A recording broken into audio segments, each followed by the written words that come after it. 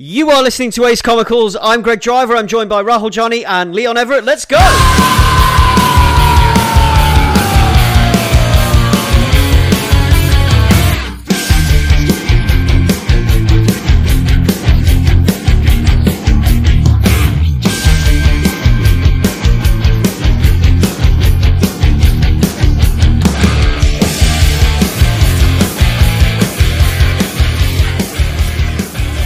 Everybody, and welcome to episode 105 of Ace Comicals. And today I am joined by the usual co-hosts, that's Rahul and Leon. Hey everyone. Hey guys. And we have a special guest, Dr. Vicky Madden. Hello, thanks for the introduction. Yes, so this is basically last year, which feels like 10 years ago. We covered the collected works of Junji Ito. So we kind of did like a brief overview discussion of kind of all of his horror comics and how important they are and how cool they are and everything else. And today we're bringing back the Junji Ito because today we are choosing to focus in specifically on the story Tomie, which we sort of overlooked last time. We didn't talk about that one as much. I mean, last time the focus was mainly on Uzumaki and Gyo, wasn't it? Yeah. So today we are focusing mainly on Tomie. So this is the Junji Ito Tomie episode. So Tomie is a horror manga series written and illustrated by Junji Ito. It was his first published work, originally published in a shoujo magazine, which are magazines aimed at young teenage girls in Japan. It was a magazine called Monthly Halloween. And this was published in 1987, and he won an award for this, actually. He won a Japanese manga awards, comics award, so similar, I guess, to what the Eisners are and things like that. In 1989, he won the Kazuo Umezu Award for this story. So, this story has since gone on to span 20 chapters and ran from 1987 right up to the year 2000. There have been 8 films and, 8 films, 9 films, depending on how you count it, because there was a TV series that was 3 episodes that later got edited together as a movie. But yeah, it's wildly popular, and it's one of the books that's still kind of like, I mean, today people still kind of like hold it in high regard as a really good horror comic and a really kind of like stellar example of Junji Ito's work. So that's what we're here to discuss today. Now, what I will kick off with is the fact that most Junji Ito stories are either anthologies or long-running narratives. Now, this kind of sits somewhere in between the two. So it's not a collection of individual stories. It's not a single narrative that spans all 20 chapters, but there is like a thread running through them all. And that thread is Tomie, who is, we're not quite decided who she is really. She's either I can't put my finger on whether she's a malevolent spirit, whether she is some kind of demon, some sort of science experiment. It gets throughout the book, throughout the collection of stories. All of these things are hinted at. She could be any one of them, and I think that's the beauty of it in some places. So, I mean, what's your guys' take on that? We'll start with the guest. We'll start with Vicky. So, what's your take on this versus other Junji Ito works? With it being, rather than it being like a collection of separate stories, or one whole narrative, it kind of sits somewhere in between that, doesn't it? It does, and I think it's a really interesting, I guess, change from all the little story collections that I have by Junji Ito, because I was kind of looking at my collection, and this one stands out as really, I think, being my favorite, just because there's kind of a long running narrative, but there's kind of not either, and I don't know. There's just I'm not articulating this very well. There's something about Tomie that I can't shake, I think is the thing about it. Like, she, of all the characters, I think is the one that stands out as being the one that gets under my skin. Yeah, she's different to the other things that Junji Ito writes about, because he, if we take examples like Gyo and Uzumaki, he sort of plays with a concept. So with Uzumaki, it's kind of like finding horror in something as simple as a geometrical expression or shape or whatever, like a spiral, and turning that into something truly weird and horrifying. And then with Gyo, it's like the idea of what if fish could walk on land kind of thing. And then sort of like blowing that way out and turning it into something, you know, truly horrible. But with this, it's like he's almost created his own, almost like, you know, like when you get these like long running film series, like the Freddy films or Jason Voorhees and things like that. Like these classic horror characters. That's what Tomie is, isn't it? She's like this. Yeah, that's a really good way to put it, actually. Yeah. I like that. She's this complete. I see her as like, I don't know.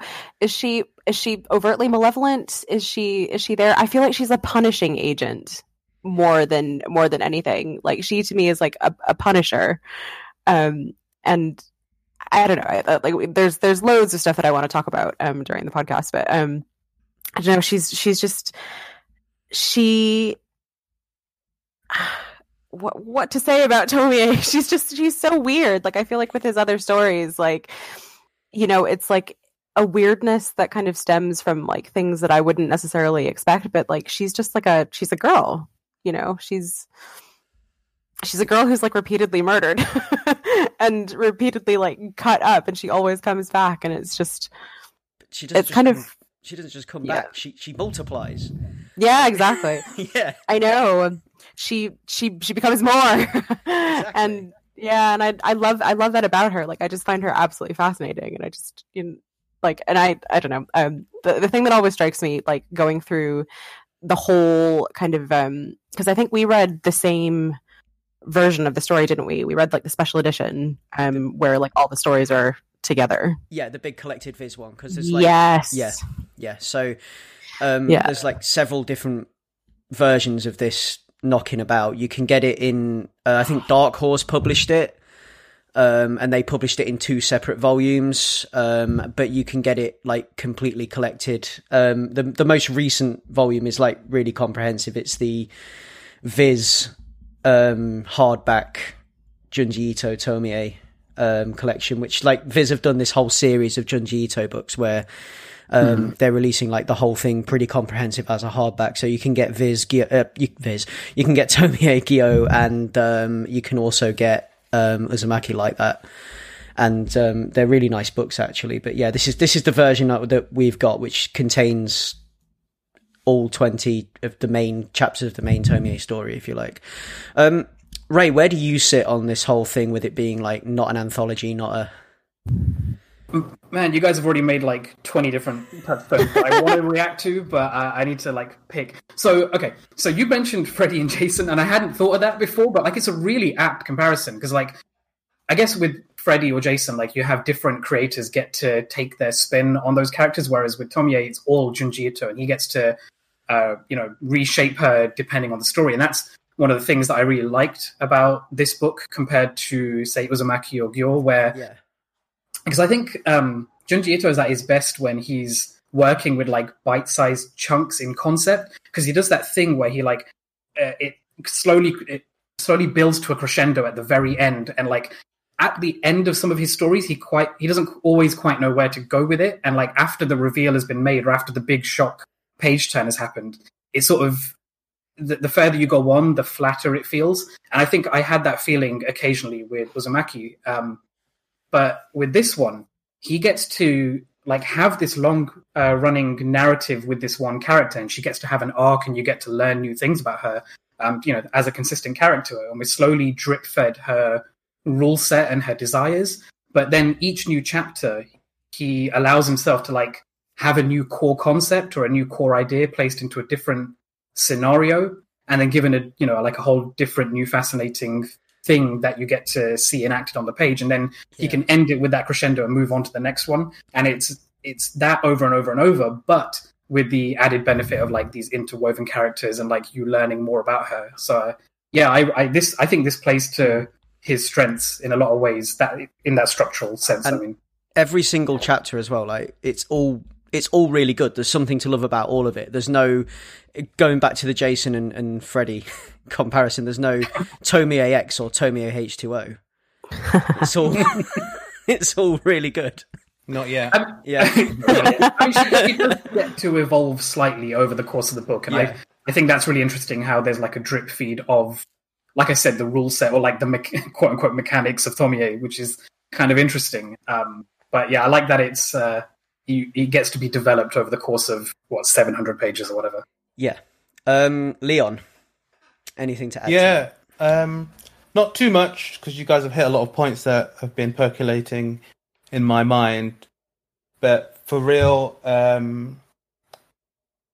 there is a lot where, and this is similar to what Rahul said, where Ito seems like heavy on like cool concepts and cool striking visuals and sort of pulling you through a story, but at times the energy from the core concept sometimes does run out before the story ends, and it does feel like he is best suited in like short, as you say, like bite-sized chunks. And what I think makes an anthology type series work so well is that you can use this central character, Tomie, as a sort of, in some ways, a catalyst, because oftentimes she's the only recurring element of the story, usually like popped into the lives of a bunch of like new type of characters, but also because, like you guys have said, Tomie herself as an entity is evolving and isn't just a static person behind a mask stabbing people every couple of movies. Instead, because like the core concept of what she is evolving chapter by chapter or story by story, I do think that this does bubble this story up towards some of my like more preferred of Junji Ito's. I think that by focusing on the various different aspects of people's lives and the various different like elements to do with like beauty and say I guess like to a degree like femininity, but also like high school and like people's interactions with each other and how certain people view certain people and what's expected of them, and what changes when those expectations are not what was expected, to put that poorly. I think that a lot of this is covered really well within these books, and especially as you get into the later stories, the later chapters, I think that we get to see a lot more, not really intention, but we get to see a lot more of we get to see the next stage of what this idea could be, rather it be like scary girl just won't die, and she's here to enact vengeance. I think that the concept of her and what she can do, it's taken to like every degree and escalating degree to quite a satisfying way. Yeah, indeed. The most interesting thing I think about this book for me is the fact that it was originally aimed at young teenagers. And when I first read that, when I was looking this stuff up and I first read that, and I thought, that kind of like feels like off the mark for me, because I know that at least in the West, you would never get anything like this intentionally aimed at 13, 14-year-olds. It wouldn't be this visceral, this violent maybe, and things like that. And I feel that I don't know. It's just, there's something about it though, where he takes that and he adds this layer of like, how do I put this? So it has this kind of like vibe. I mean, I know that it wouldn't have, like, in the West, I wouldn't have been able to get this, but had I been 13 or 14 years old in Japan, I probably would have been all over a story like this. I'd have been hooked if I'd have been offered, like, a look at anything like this. So it has this kind of, like, urban legend vibe, like, told by your best friend vibe, word of mouth, school rumor sparkle about it, which I think kind of, like, although it's, like, horrific, like super horrifically violent and things like that, and there's all this like really graphic depictions of violence and things in there. It's also so written with that age group in mind, if you understand where I'm coming from. Yeah. It's funny that you mentioned the kind of urban legend nature of this anthology, because I remember distinctly, like, when I first found the story, like I first realized that Junji Ito had written a series of stories about this creature, Tomie. I was like, I need to get my hands on this. Like, this is something that I need to find. And it took me ages to find a copy. Like, it was something that, like, I was searching on eBay, and I think this was probably before the Viz copy of it, because that was the first time where I was like, oh, I'm seeing this in print and it's available on Amazon. Because beforehand it was just like, where do I even get this? Where do I find these stories? How do I like kind of read these in order? And I do think that there's merit in reading them kind of in the order that they were probably written. Because one thing that really strikes me about this entire anthology is like how much better the artwork gets. Like, in the beginning, it's just, like, noticeably, I don't want to say lacking, but, like, it's just not as detailed. And I find that, like, that really kind of lends itself to the story in that Tomie becomes more detailed and she becomes more beautiful as the series progresses. And that, to me, like, really kind of adds to, like, this whole mythos of Tomie. Yeah. So, I mean, this whole work goes from right at the beginning of Junji's career, like up to the year 2000, I think is where we, like, so it's like 13 years of work. And things do get more detailed and more alive. His style evolves and he grows into his horror. Like, there's more lines and there's more ethereal work, and you can see things get more detailed and more chiseled and a little bit more gothic in spirit as well. Like, it's still very Japanese in style, but, like, he does things like using a lot of lines in places to enhance the graphic nature of a scene, or to, like, really draw attention to something super grotesque.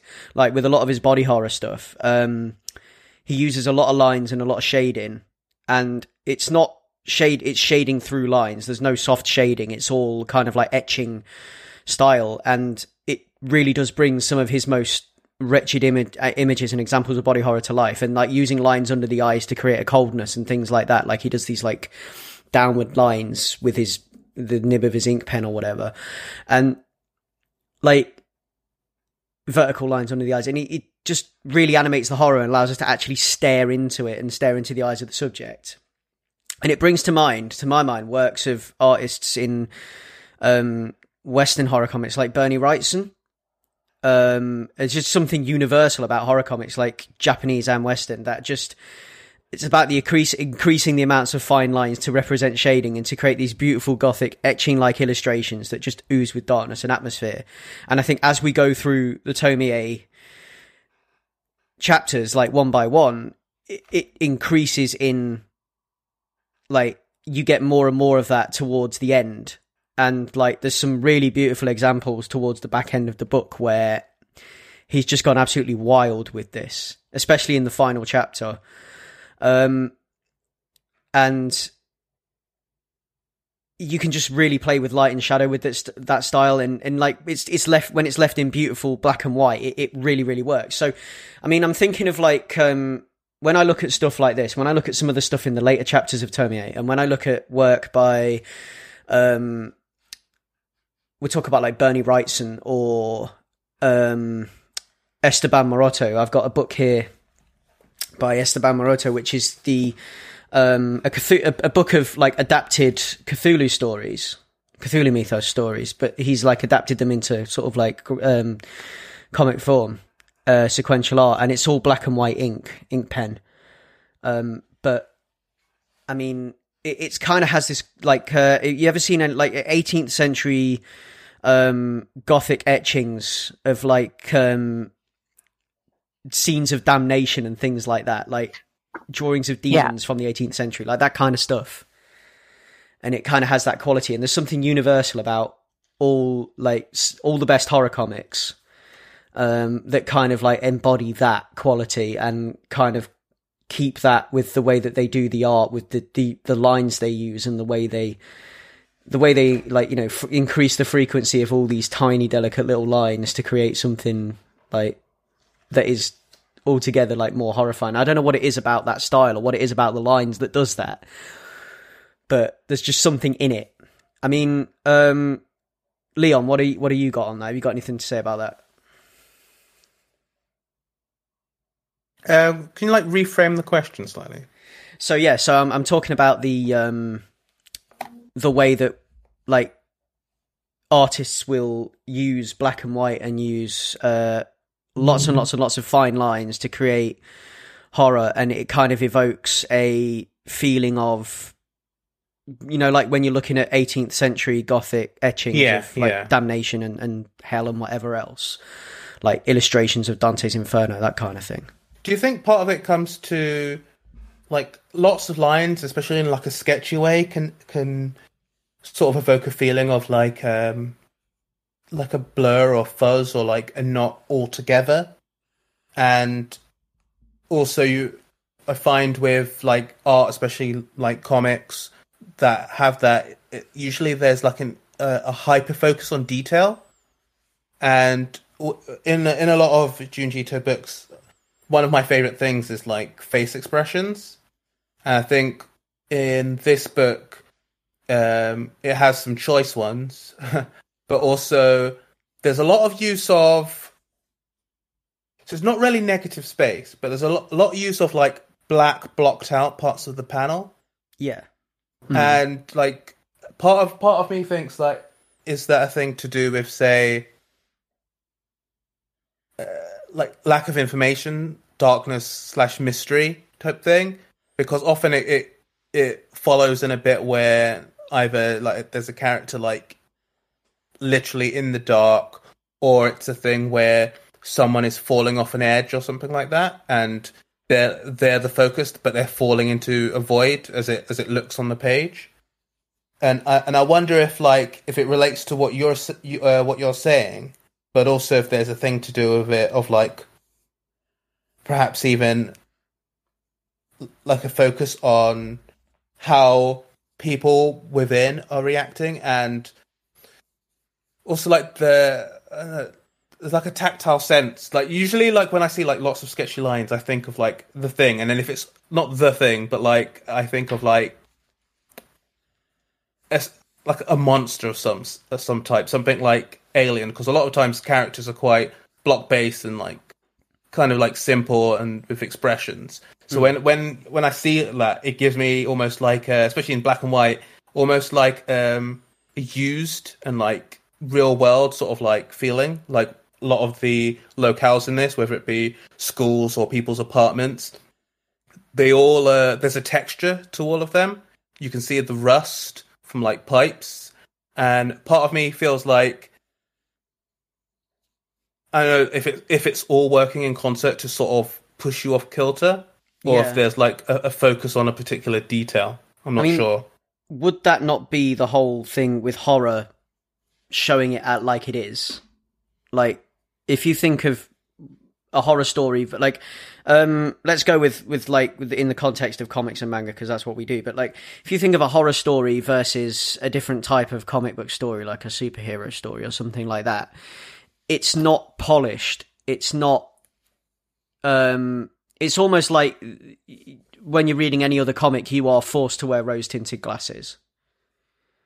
And then the whole thing with horror, like this is in any, I think this is horror in any context, but in the context of, like, the whole thing with horror is they strip that back on purpose, and they will do things like accentuate detail of rust and stuff like that, just to make you feel like, you know, uneasy because the world around the character is decaying, and the world in the book is decaying, and the world that you're entering into is decaying and horrible and twisted, and it already kind of puts you on the back foot.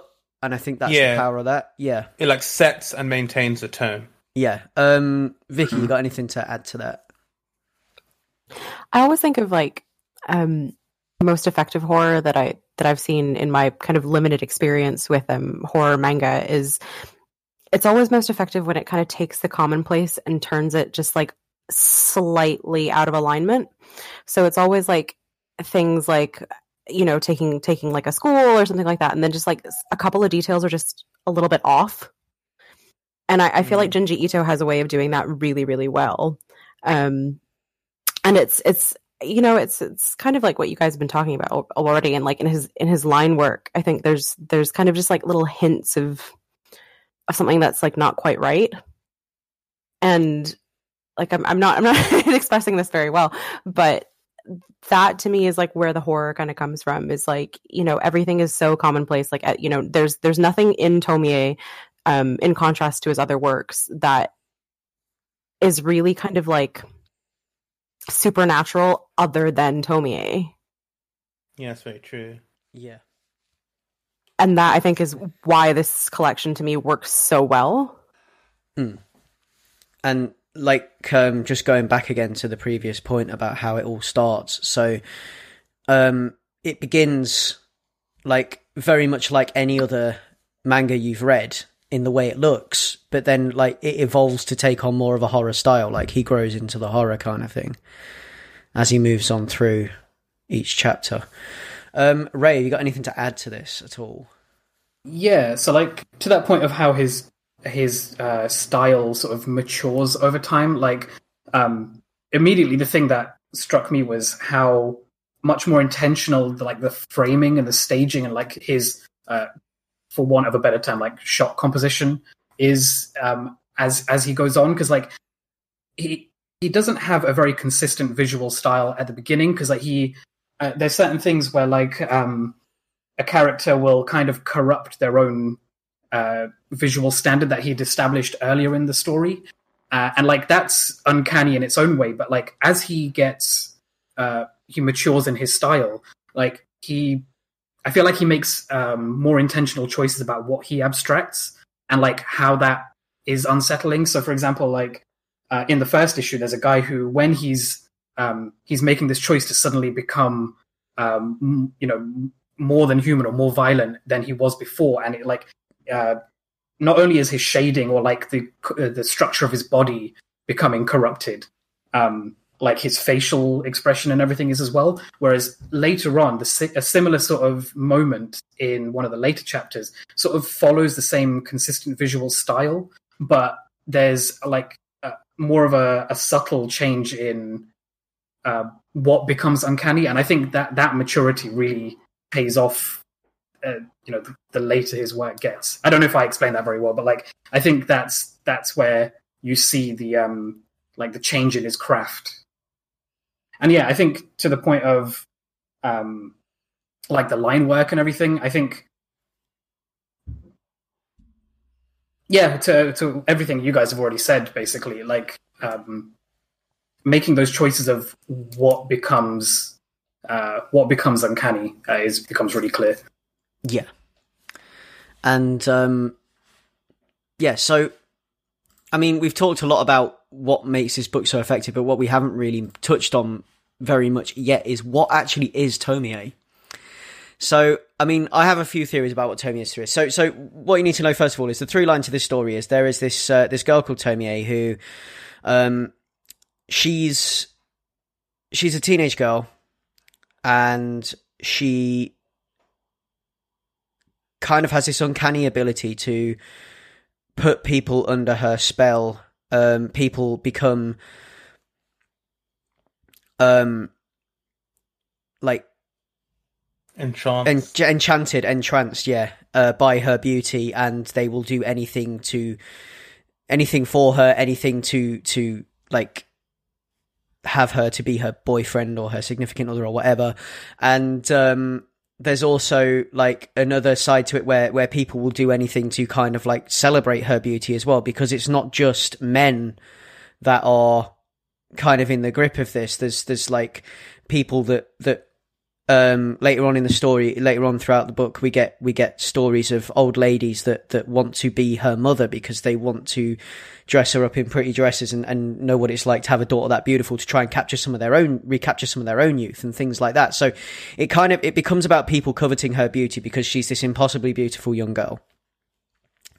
And she has this, like, when she gets people under her spell, she kind of uses that against them in a way, almost to punish them, which is something you touched on earlier, Vicky, there. Because I'm actually of the same mind as you, that she's more of the protagonist of these than the antagonist. I think in these stories. Yeah. I would agree. Yeah. I was on that side of things when I was reading it. But what the whole thing with Tomie is other than this like supernatural ability to control or take over people, the fact that she doesn't age, and the fact that if you kill her, she will come back to life. But not only will she come back to life, if you were to cut off her arm, for example, that arm would grow into another Tomie. So she has this like ability to replicate. And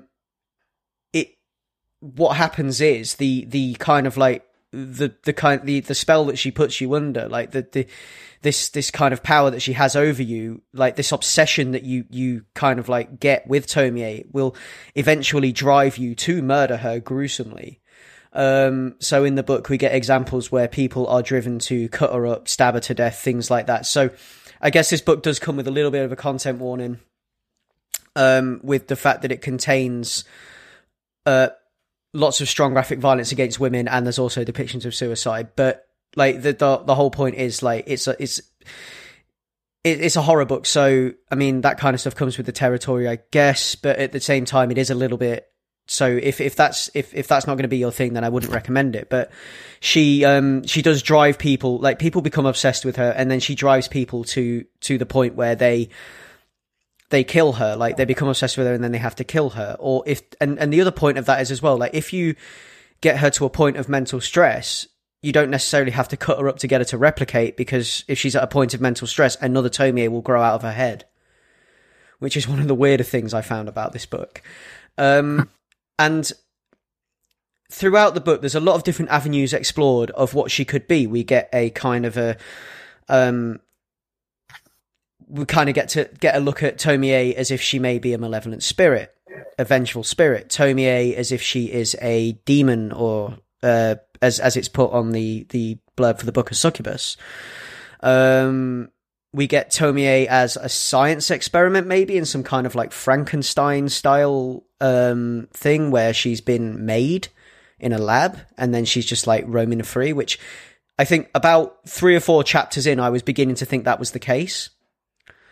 And then there's also the through line that maybe she's just a mutant, maybe she was just born that way, which is kind of like taking it to the comic book purist route of like superheroes and superpowers. But like, I don't know, guys, like where do we sit on that? So Vicky, what's your takeaway for all of that stuff? Like where would you put her on that spectrum? Like what is Tomie at her very core? You know, I was thinking about that as you were speaking, because all of these points, they're so good. Like she's so many different things, or she has the possibility of becoming so many different things. And I think that to me is in her essence, she's not only kind of abhuman, but she's also just like a liminal entity.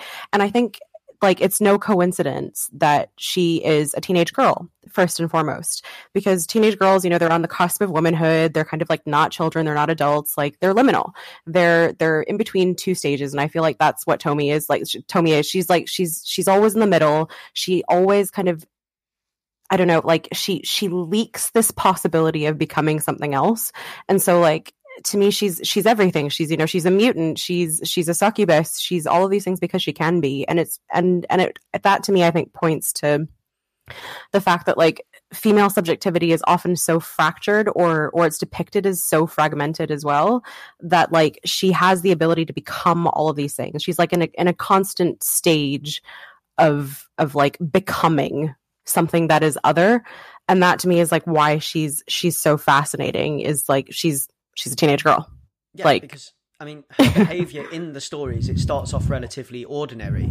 Like, yeah, it like these books often start off rather than starting them off as they start off quite slice of lifey, don't they? Sometimes, and she's especially the photograph one. Yes. Which, yeah, it's just like this is a Japanese school, and this is just, you know, things that happen. Like, we've got somebody taking photographs of people and selling them to, you know, she's taking photographs of boys that other girls like, and then selling them to these girls that are like hopelessly in love with these boys for like extortionate amounts of money. I love the photograph one, and I love that you brought that up, because to me, like, there are 3 stories that particularly stand out to me, and for some reason photograph is one of them. And it's funny because it's one of the earlier ones and it is so commonplace, but like, how many horror films have a scene like that involves like an uncanny picture, and an uncanny picture that involves like a female who is somehow multiple, like there's another kind of entity in there with her. And that to me it's such a strong trope, especially like in Western horror, that image of her like with the other head behind her, that one to me, I'm like, that's the one that I remember always. Like ghost photography in films, like you get that scene like you're saying where it will be like a bunch of people, a couple posing for a photo, and then like when the photo develops, there's like the cameraman will dismiss it as a double exposure or something, but there's like an extra entity in the background just kind of like hovering over. Yeah, I understand exactly. I love how Ito sort of plants that seed quite early, but then doesn't pay it off very often. Like, but he alludes to it in multiple stories, like down the line, like why she hates having her photograph taken. I love that we don't get to see it that often. Yeah. But it's like the way, what I was getting to is the fact that it begins so slice of lifey, and Tomie is like, she's just an ordinary teenage girl. She's the queen bee of the ethics committee or whatever. And, you know, everyone on the ethics committee kind of does what she says because she's the top dog of the ethics committee kind of thing.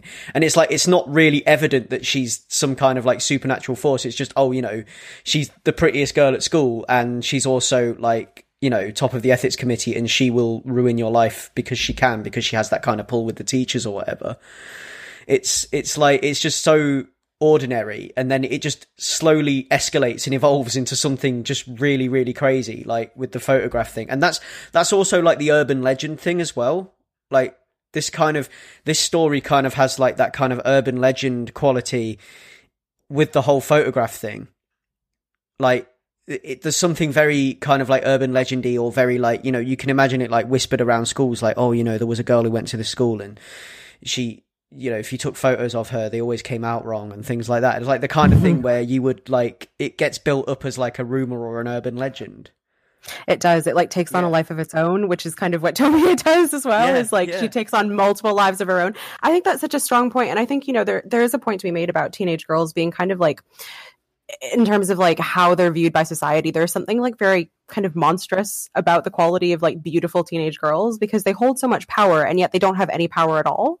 And I think like we would be kind of remiss not to discuss like the power dynamics of the entire anthology being how violent it is, and how much violence is directed towards this one girl, this one like teenage girl who has like no power at all and yet holds kind of all the cards. Yeah, exactly. So, I mean, like, Leon, you got anything to add to that? Yeah, well, so following on from that point, it is interesting how, as you say, Vicky, she inhabits that sort of contradicting identity of being like, in terms of like, I guess, culture or whatever, like a prized possession, but then like is the subject of like so much pain and horror, and you know, it's no accident how in some ways the tone matches that in a way that people generally, I mean, it's a horror trope anyway, that people don't just like roll into a ball into fetal position whenever something like wild happens, which people would do in real life if we saw like aliens or people rose from the dead. But there's an extra element on here where there's almost a going with the flow with the supernatural stuff. So like when the teacher is able to get the whole class to slice up the body, that feels like metaphor right there. That feels like walking, talking metaphor, where it's like, where everybody's like, but it's done so matter of factly. It was like, oh, you guys had shop class today, right? And everyone pulls out their swords and stuff. But then even the roles everybody plays in that, where it's the guys doing the slicing, the other girls are keeping watch, and there is like this like intentionality to do with all the different roles played in here, because like in terms of like my feeling of what Tomie actually is, I think in terms of an entity, like diegetically, like what is she? I think she is whatever the story needs her to be in that part, but to not be a cop out. I do think she's like some sort of like succubus, but I think it changes, because in a way it's kind of like she's playing Succubus Quantum Leap or something, because at different stages she's a different element, and often she's a different element of like femininity from like the vision of dudes, because she starts off as being like the hot young popular girl, but it's like, oh, she's been sleeping with the teacher, and like she's very aloof, and she's like, oh, is she lying or pretending to be pregnant and stuff, and it's like and it almost feels like not author intent, but like the feeling of the characters around her is like, fuck her, like whatever, she died, like no big loss. It's like people are almost like offhand joking about it, and then people start to feel the people who like feel guilty about it and then chased by everybody. But then later on, she embodies like different elements. So like when she is the I can't remember what the group is called, but yeah, when she's part of that in the photograph one, when she's part of the hall monitor group, that's a different teenage girl role, like high school teenage girl role. But this time she's like the popular person in control of the committee, which means she's got control of like the will of the student body to a degree, and she even has two enforcers. So people generally don't want to cross her, like in, say, in American high school fiction, you don't want to cross the queen bee, like the main mean girl, because she'll bury you. Yeah. But also in that story at the same time, she's the object of affection, or the target of affection, to do with like taking her picture. And I think like as you go through, she feels like different roles like that, and then later on it branches out, because like later on in one of my favorites, which is the painter one, she becomes the stereotypical muse, and like she replaces another muse, and I think that gets like expanded or complicated later, where when we get the two elderly couple who they're orphans that have been dying, and with that, the role is not now what it was before, in terms of like she's the the whole stereotypical thing of like she's the girls that guys want to be with, and all the girls want to be her type thing.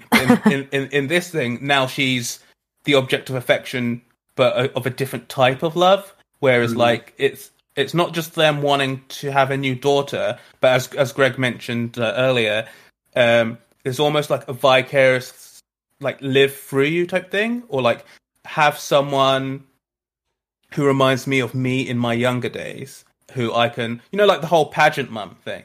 Yeah. And she kind of fills that role in that story, and then that's complicated further, because you have the carer who, for all intents and purposes, has been a daughter to that couple, and you have the push and pull with that, where then she's actually, in a way, the villain of that story, because she's been, spoilers, poisoning all the orphans up to then.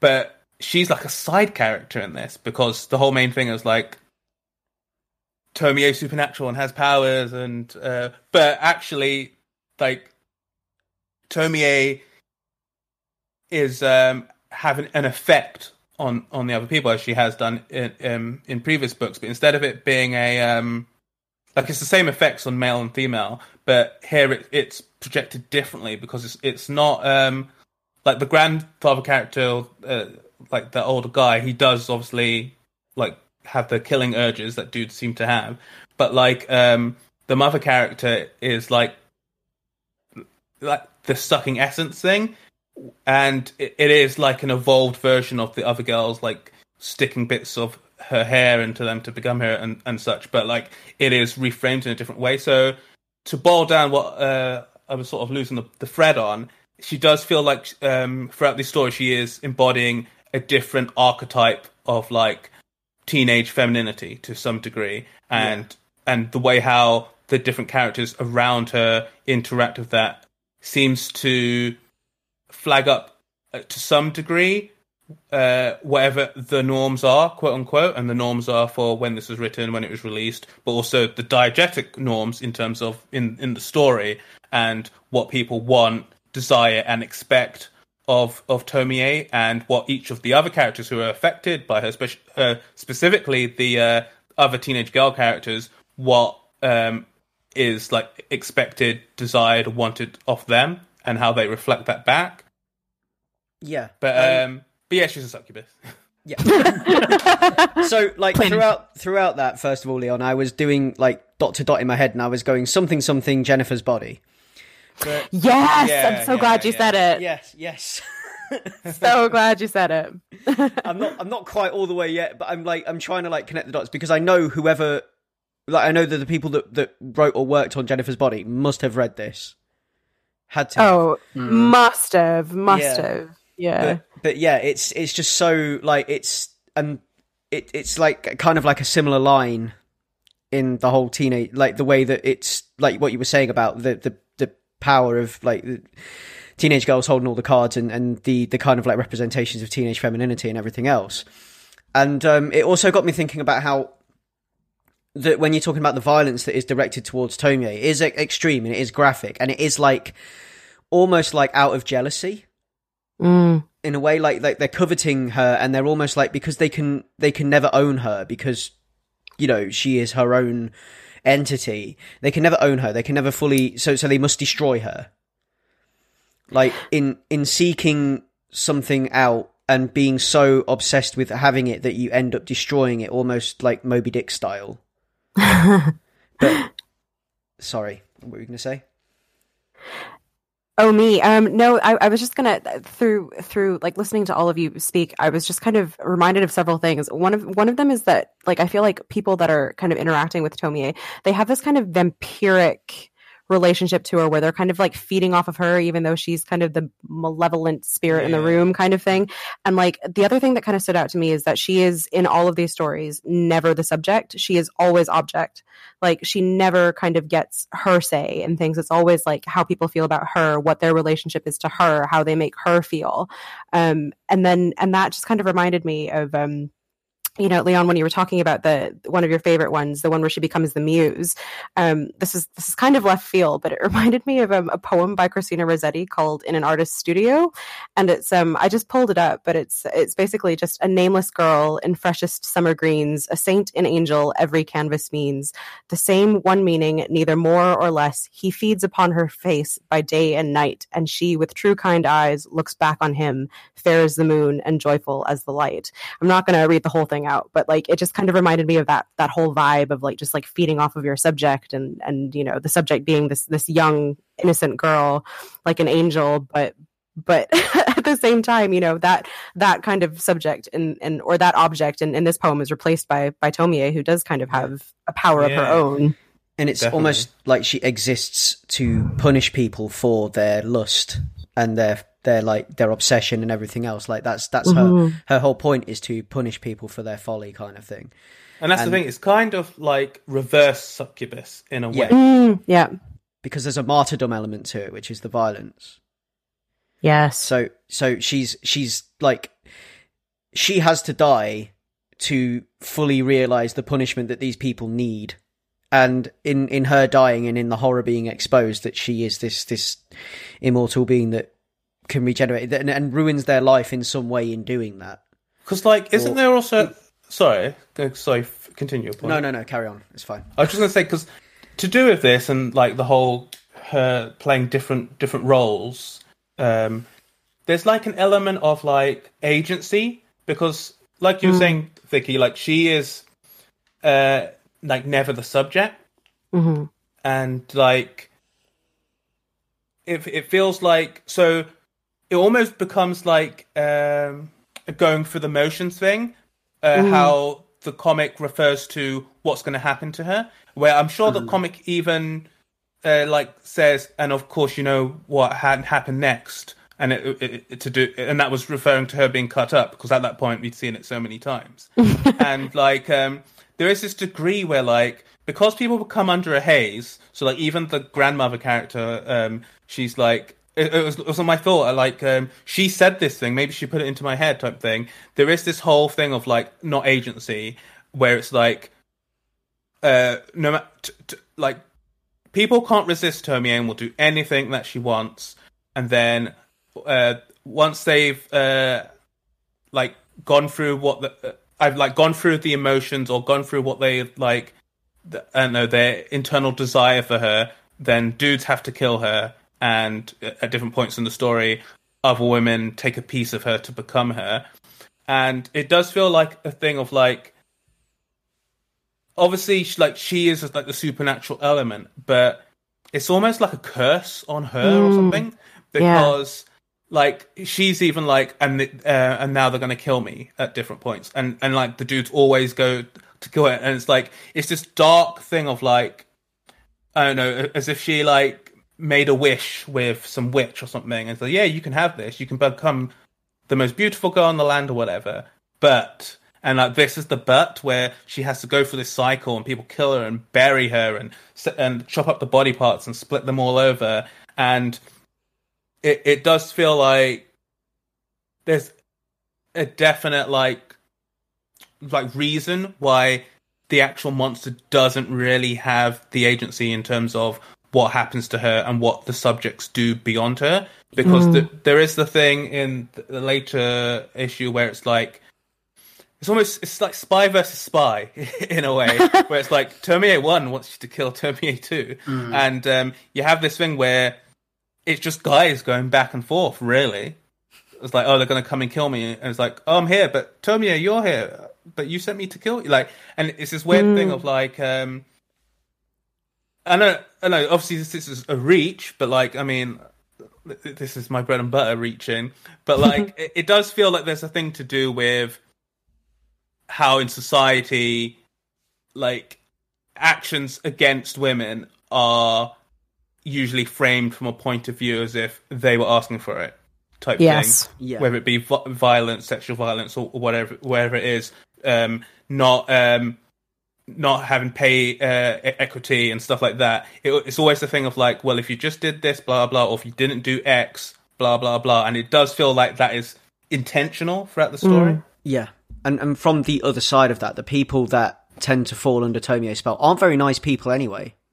They're you know, it's almost like she is a force of nature. This is what I was trying to get at. Like, she's like this force of nature, and yes, she has to suffer.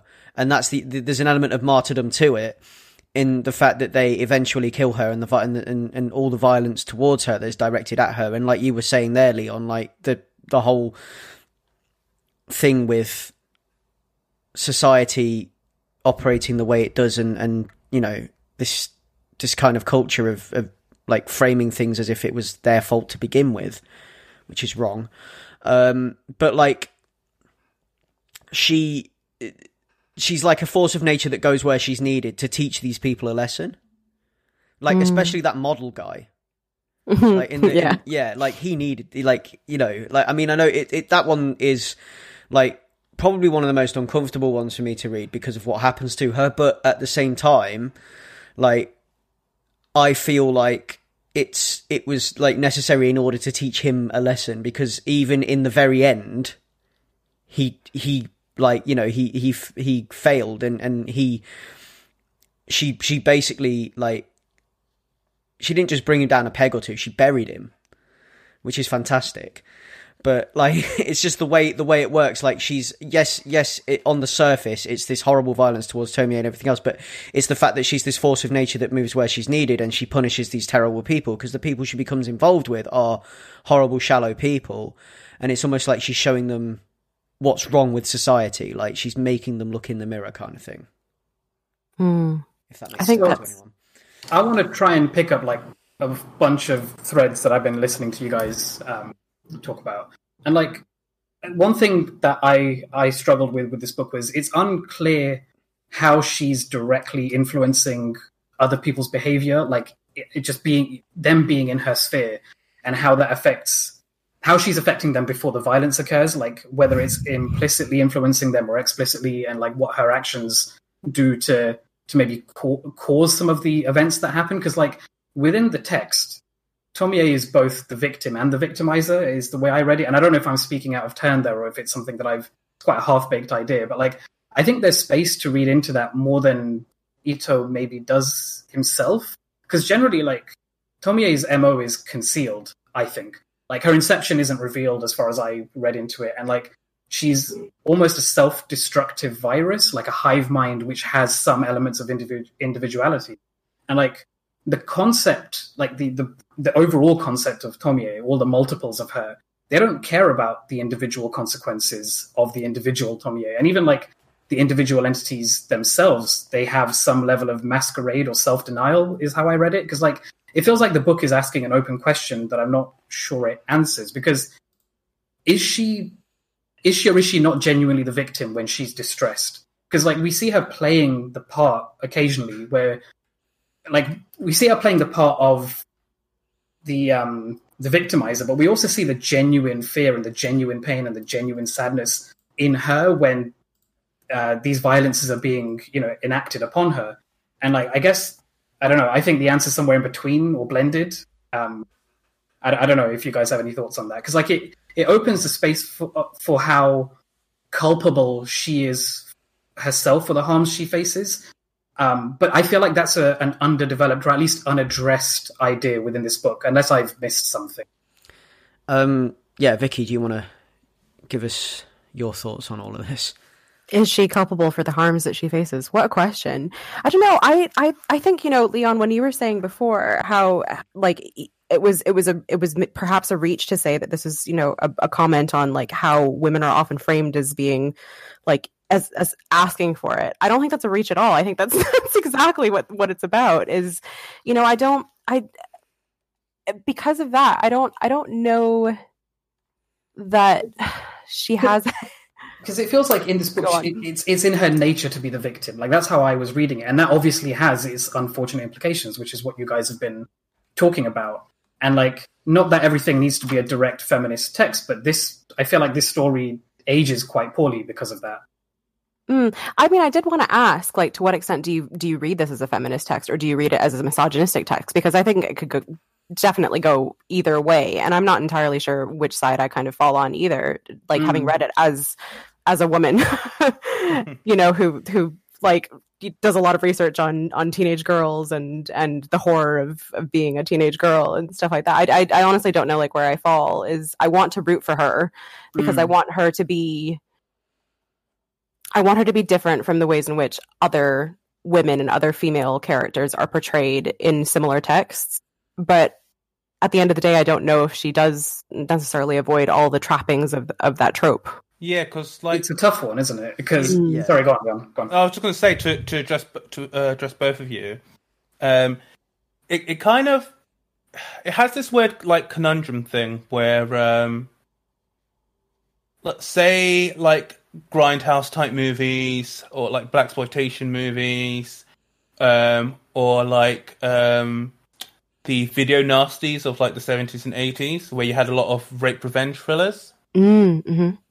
So like in some ways, those can now, like especially if you do Death of the Author, some elements of those and some whole of those movies can be viewed as like feminist texts and have been reclaimed and viewed in that way. Whereas like, obviously most of the time they were like written and directed by dudes, and the sexual assault is used as like a sort of shortcut, like how like racial slurs in a movie is used as a shortcut to be like, that's a bad person, and like assault is usually like a shortcut to be like a like activating agent within the character, so that you get to have your shot or your like action of a woman like impaling rednecks with axes in the heads and stuff like that, and then at the end of it, like in the Campbell thing, the hero's injured and changed, but the heroes prevail type thing, and it's meant to sort of be like a cheering thing, but then to a degree, the violence that happened in Act 1 on the main character, a woman, it has an element of like titillation in it, and I don't just mean like how the assault scenes are like shot, but also it's like a salacious activity because it's a no-no. Like extreme violence is a no-no, like sexual violence is a no-no. So like throwing it in there can have that, but then it creates this thing where it's like sometimes things that are birthed as not like maybe as misogynist texts can be reclaimed, like, or elements of them can be complained as like accidental feminism, and I think there's like a trap, because there was like definitely a trap for like dudes, like whether it be like male reviewers or male nerds and forums and stuff, where you could champion your different like heroines and be like whenever it was like a bad faith attempt to rail at a Mary Sue, quote unquote, it would be like, they're not like this character who did all this and da like, and it's like, yeah, sometimes it can be like a bit dodgy because it's so that there's such a compelling like need to want the art that you've engaged with and like to be positive, that sometimes there is that thing, because like even stuff like so like in the 90s and beyond, when it became a thing to be like, if the lead character is a woman and can punch people, then it's girl power, she's like powerful, and but then, strong female character, strong female character. But then throughout the context of those, even if we weren't necessarily getting the we've got to have a threat. What's a good threat to have against a woman character? Oh, sexual violence again. But if it wasn't doing that, it was kind of doing the shortcut thing of like, okay, so I'm a 45-year-old dude in LA or whatever, and I'm going to type like I'm a 17-year-old girl, and there's going to be things where it's like, it's not the win you think it is, where like the character is like all hung up on boys and stuff, but she's a badass, strong female character because she killed all these zombies and stuff. And I think there's an uncomfortable sort of balance there where I don't think it's as neat as we'd like it to be. I like that you guys have kind of like cracked open my cranium and like splayed open my brain and like dissecting what's been keeping me awake for the past 4 days. Because it's hard to figure out, isn't it? You know that meme, like, what is he thinking about? I bet he's thinking about other women. You've seen that meme, like, this was me sitting in bed, like what is he thinking about? I bet he's thinking about other women. Is Tomei a feminist text or not? Like, I'm trying to work it out. But yeah, that's pretty much what's been keeping me awake, for me trying to like figure that out, like, or at least be able to do something other than sit on the fence, because there's points of it where I feel like it is like intensely misogynistic, but then in its representation of like the way it represents Tomie and the way Tomie is represented as like, well, I mean, the words they use to describe her, like uppity and like snooty and things like that, and it's snooty bitch or whatever, and the things they call her in the book, and But then there's like this overarching theme of, like I said, like she exists to punish people for that.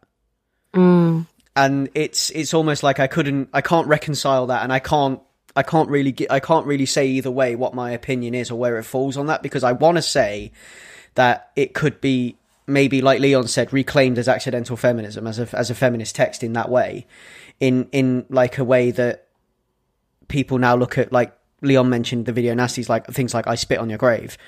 But the problem with films, which was like, literally the one I was thinking of as well. Yeah, the problem with films like Last House on the Left or I Spit on Your Grave. Yeah. I'm thinking of the right one, aren't I? Last House on the Left. Yeah. Yes. The problem with that is, like Leon said, it's like the way they frame and do the first half of the film, the amount of time they spend on that as well. They usually draw it out. It's usually very drawn out. It's usually very brutal. They usually spend like a good 20 minutes of the film like on this whole like brutal assault. And then the vengeance that comes after that. Do you not ever feel that it feels kind of empty and doesn't really like it's out of balance? It's still out of balance. Like there's no payoff almost.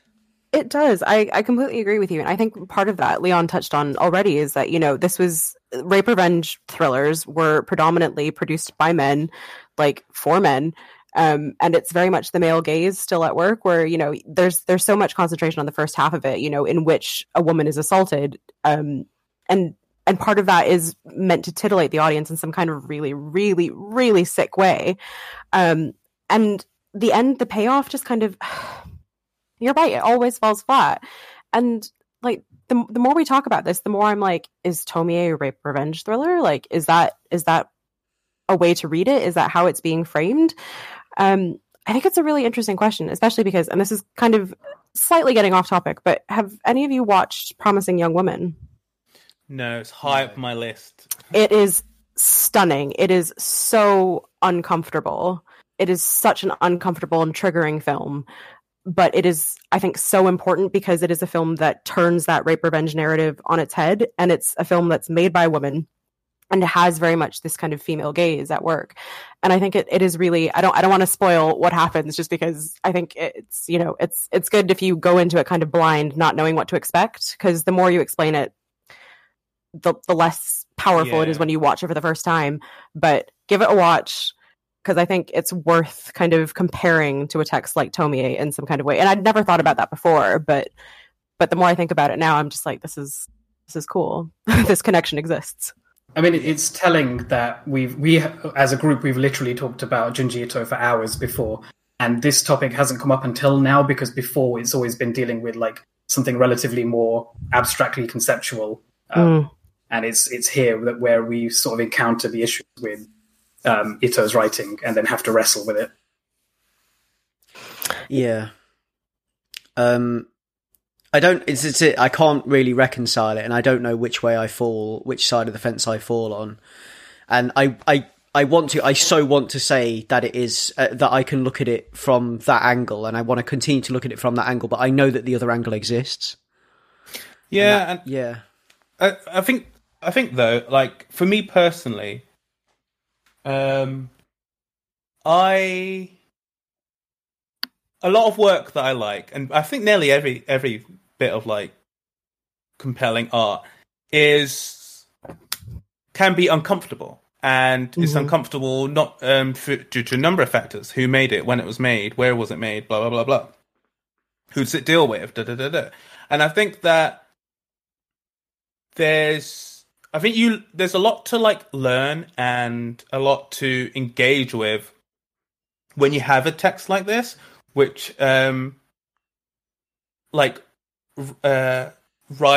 or I was going to say sits on the fence, but not really. But when you have a text like this, which in parts truly feels progressive, and then in other parts feels either regressive or like par for the course for like the time and the medium and the country it was made and all of that.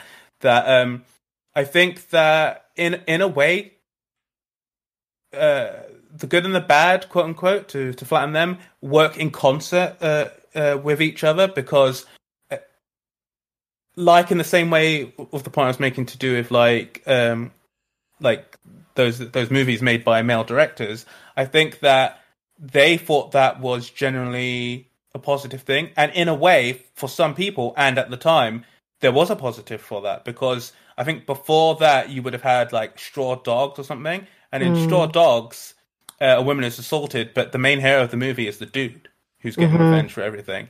And so already those video nasties like Last House on the Left, The Hills of Eyes, and all that, they it's the female protagonist is the person who was the victim in Act 1 is now getting this revenge, and that's already like a step in a slightly more, it feels weird to use the word progressive with that, but like in a slightly more progressive situation, because now it's at least the victim who is getting like justice for what happened. But I think that it's like a push and a pull. And I think this is what we things can get complicated in terms of viewing a text and having to make a complete judgment on a text, especially one that is segmented to the degree this one was and was released over time as this one was.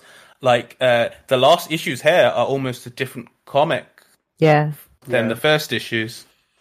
Yeah, definitely. Like by the end of the book, it's something else entirely. It starts off as a very urban legendy and very, very typical manga style as well. Very typical of its time, very typical art style. And then it evolves and becomes something else entirely and becomes this whole new thing that you end up looking at from a completely different angle. And it's very telling, like you say, Leon, that this has taken place over 13 years. And it's like the kind of like the changes in attitudes between 1987 and the year 2000 at work, maybe. I don't know.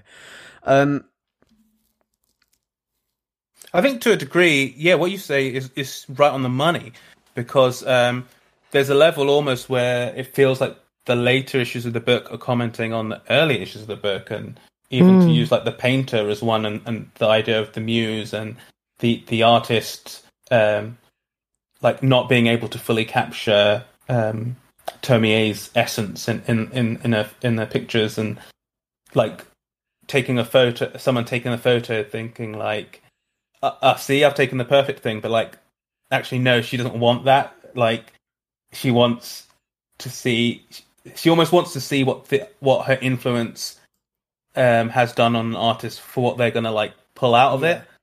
She doesn't because she doesn't want. I don't know what this exactly is commenting on, but she doesn't want to actually see herself. Yeah, and it kind of like another one from later in the book, actually, that's another one of my favorites that takes this in a completely different direction, is Babysitter. And like I feel like that is like where that's another one that kind of like has a completely different form of manipulation and takes things in a completely different direction and puts a completely different like vibe on the whole thing, like because with that one, I'm getting vibes of like Society and Basket Case, like that sort of film, and like I don't know, like because it's just this completely different. Because now what we're getting is like the kind of like interaction between mother and child, but in a way that the mother is kind of like it's like you are kind of like responsible for that child, and it's almost like there's like this whole metaphor going on with her being imprisoned with Tomie in the basement of this building. And, like, the only way to sate the child is to show it, like, death or you know, ruinous things like fire and things like that. And I don't know, like, that takes things in a whole other direction. And I don't know if you have any opinions on that at all, Vicky. I'm just flipping through the pages right now because I had to remind myself. And I think the reason I can't remember this one is because I've repressed it. Oh.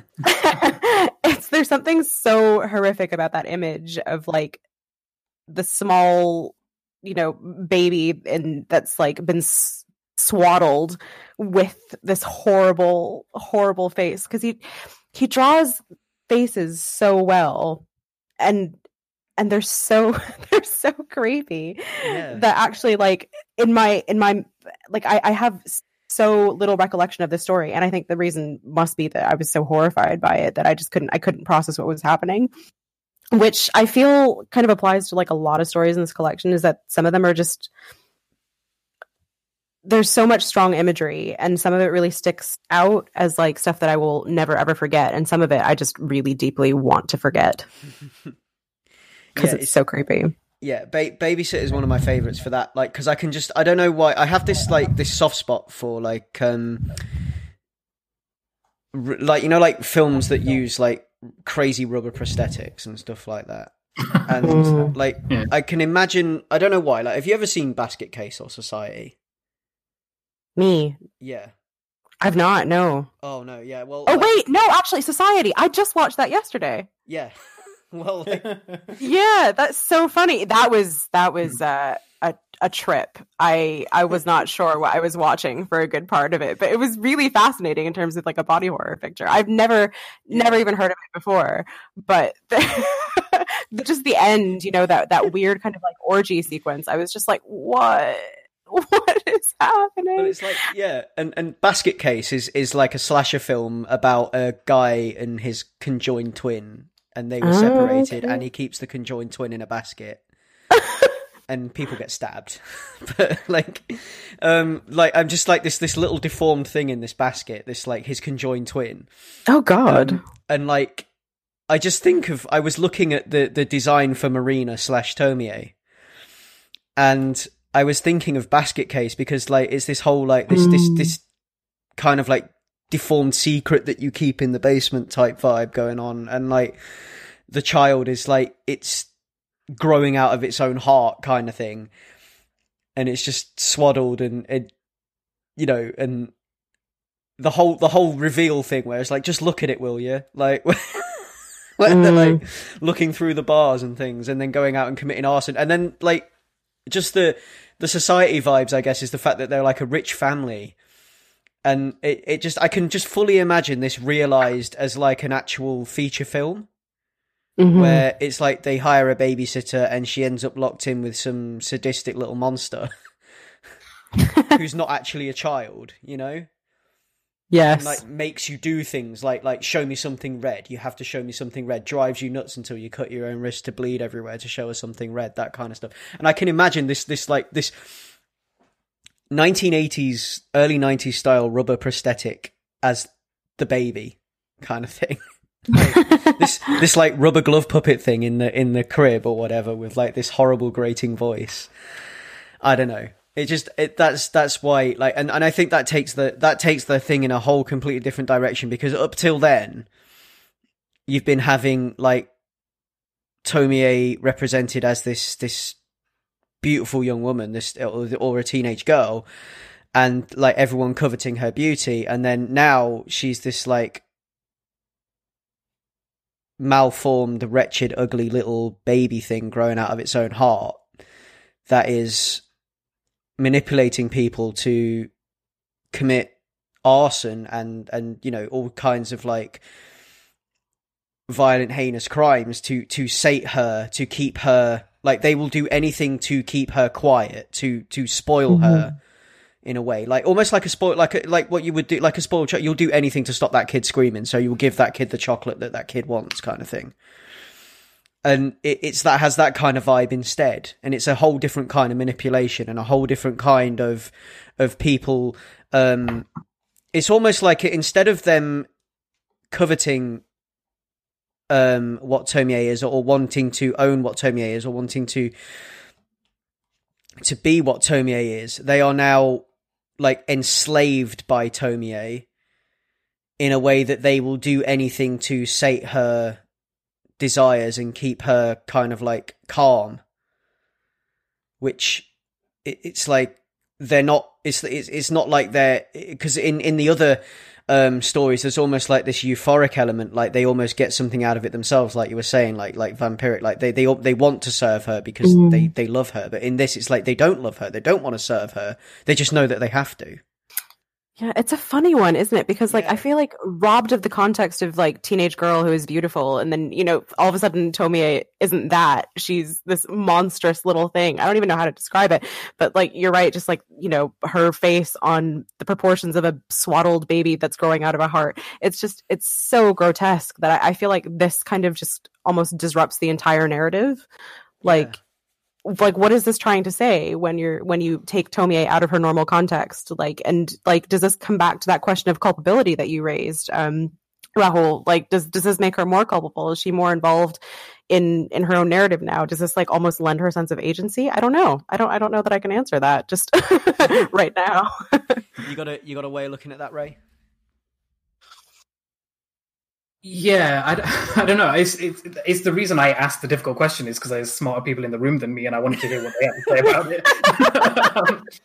Because I guess I don't have an answer. Like, the thing I was wrestling with was her agency, and then also she is almost like an object in some ways, like the way she's been written, the way that she's like the mythical gem in the room that sort of corrupts people's minds. Like that's particularly that issue, because as you said, she's divorced of the like the human elements that her victims are attracted to. It changes the way you look at it, and it's one of those ones that sort of put me on edge, I think. Yeah, and it just completely bucks the trend. Like I should also point out, Vicky, you said that this is one of the ones that had blanked out in your head. It's also literally the only chapter on my entire document where I've been taking little notes of them, where I don't have anything to say about it. So yeah, I genuinely I didn't remember that one. Like when you brought it up, I was, oh, which one is this one? But there must be a reason for that, and it's because it doesn't fit the narrative, right? Like it's an easy one to forget and not have anything to say. It's the outlier; it bucks the trend, which is probably the reason I like it as well. Like, because I'm drawn to stuff like that, where it's like, what is so special about this one? Why is this so different to the rest of them? Kind of thing. I do like the concept of like handing off your problems just to somebody else and like locking them in a room with it is as horrific in and of itself, I think. And this is the one that also kind of embodies that absurdity that you kind of know Junji Ito for. Like he has this kind of like what he does is he walks the line between horror and comedy, and this is one of the points in the book where I was reading it, and there's bits in this that I don't know whether I should be laughing at it or whether I should be horrified by it. And it's like it kind of like it walks that fine. There is a real fine line between horror and comedy, and I think Junji Ito kind of sits right on the line. Like he doesn't fall either side of it, like a lot of things do. Like some things are either that they either fall flat and end up funny, or they fall the other side of it and are truly horrifying.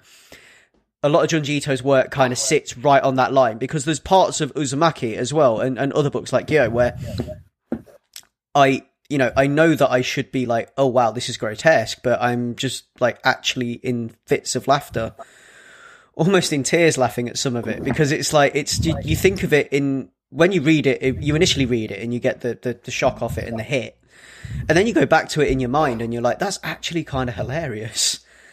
Like a man turning himself into a spiral.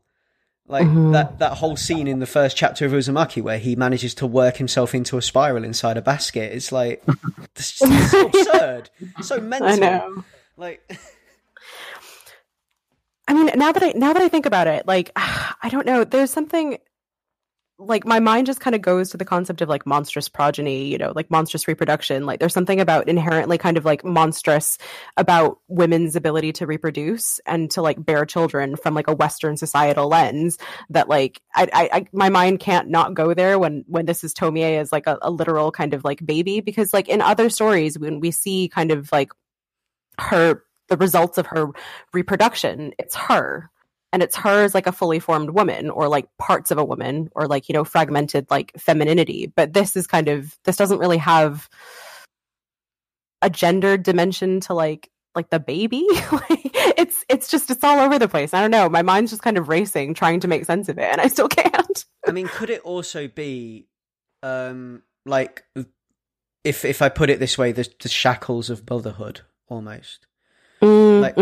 Like in a way, like you're looking at it like what motherhood can do to completely flip up and upend the life of a young woman, and in the way that it becomes almost like a prison in the minds of some people. Like some people would feel that way about it, and in the way that babysit the woman, the hired babysitter, is then locked in the room with the child. But it's not just a room, there's a kitchen in there and everything, but it's like those four walls and that child are now your life. And it's not even your child. Yeah, exactly. Someone else's child that you're having to take care of. And the only way to shut it up is to like hold it up and show it out the window and show it all the harms of the world that its like quote unquote actual parents have instigated on it. Like it's a weird story. Yeah, it is horrible. Leon, but clearly loads of ways to read into it. Sorry, go on. Exactly. I was going to ask Leon actually if Leon had anything to say about that one, the one that books the trend, the anomaly. No, I think you guys have covered really all the angles that I could have mentioned about this one. I do think it. I don't know. It is there to sort of maybe help you reframe the rest of the stories that focus about Tomie. I mean, it's also the one that comes directly before what I think is a story with one of the saddest endings, but also one of the least violent endings in some ways. At least for the principal or one of the principal like protagonists, because Gathering, which that's the one where it's about a grieving husband.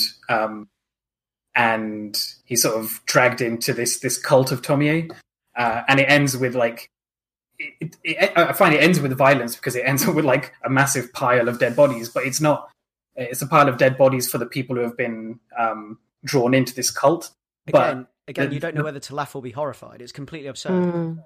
I found it extremely sad the way this one ended, because it's like he was almost he's one of the few incorruptible actors in this whole book, but it's his dreams that have been tarnished, and I just thought that was like genuinely upsetting. But I'm sitting there like on the one hand, you've got like this whole narrative about cults and preying on vulnerable people to bring them in, because it is a cult. It's a cult. Like I've listened to I've been listening to like loads of podcasts about cults, like these guys that break down like true crime stuff about cults and things like that, and like you just, on the one hand, it is totally framed like a cult. You've got this cult of people all gathering together, meeting under control of one person, strict control of one person who has this kind of like carrot and stick reward punishment system that keeps people under control. And then you've got like this whole thing where this guy is clearly vulnerable because he is bereaved, and he has been brought into the cult in this kind of like vulnerable, malleable state. But like Rahul has pointed out, he is completely incorruptible. And then like the bit that the other side of that, the bit that I'm saying is actually that I was like a little bit like giggled at is like this pile at the end of people just like, it's almost slapstick in a way, because they're all trying to kill Tomie, but they end up stabbing each other. Like, that's not Tomie's arm, that's my arm, and things like that. And then the way Junji Ito draws it, like this big pile of people on top of each other with like blood spurts just spewing out, like a fountain or something, like a stone structure in the middle of a fountain. And it's just, I don't know, like there's just something about that. There's something truly absurd about that image that prompted like a laughter response in me. I don't know why, but yeah.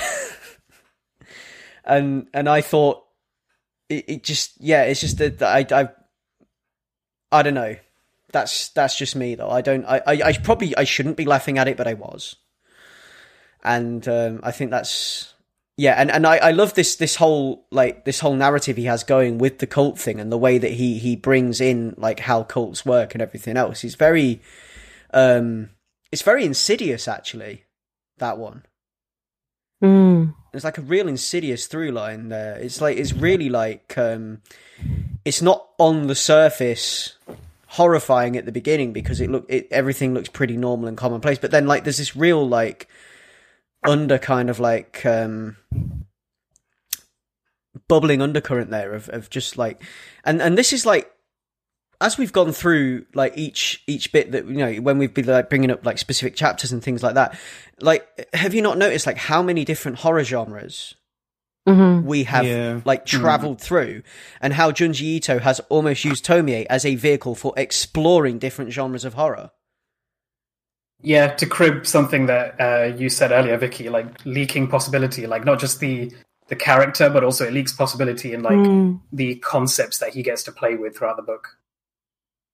Yeah, it's cool. I hadn't thought about it that way before, but you're absolutely right. Like, because to me, you know, reading this as a gothicist, I can't not think about it as like through the lens of like strictly gothic horror. This is a gothic horror text, and I think, you know, to a certain extent, like that makes it more easy to digest for me.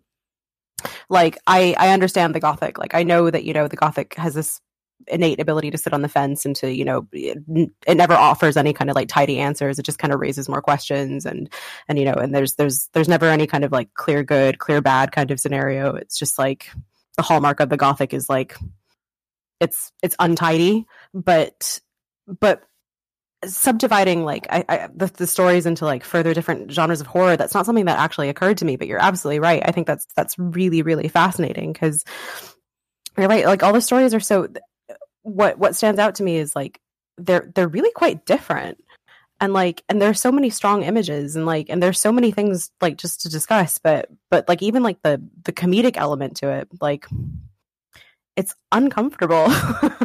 It's uncomfortable that there's so much absurd horror, like so much absurd like comedy in these really, really horrific stories.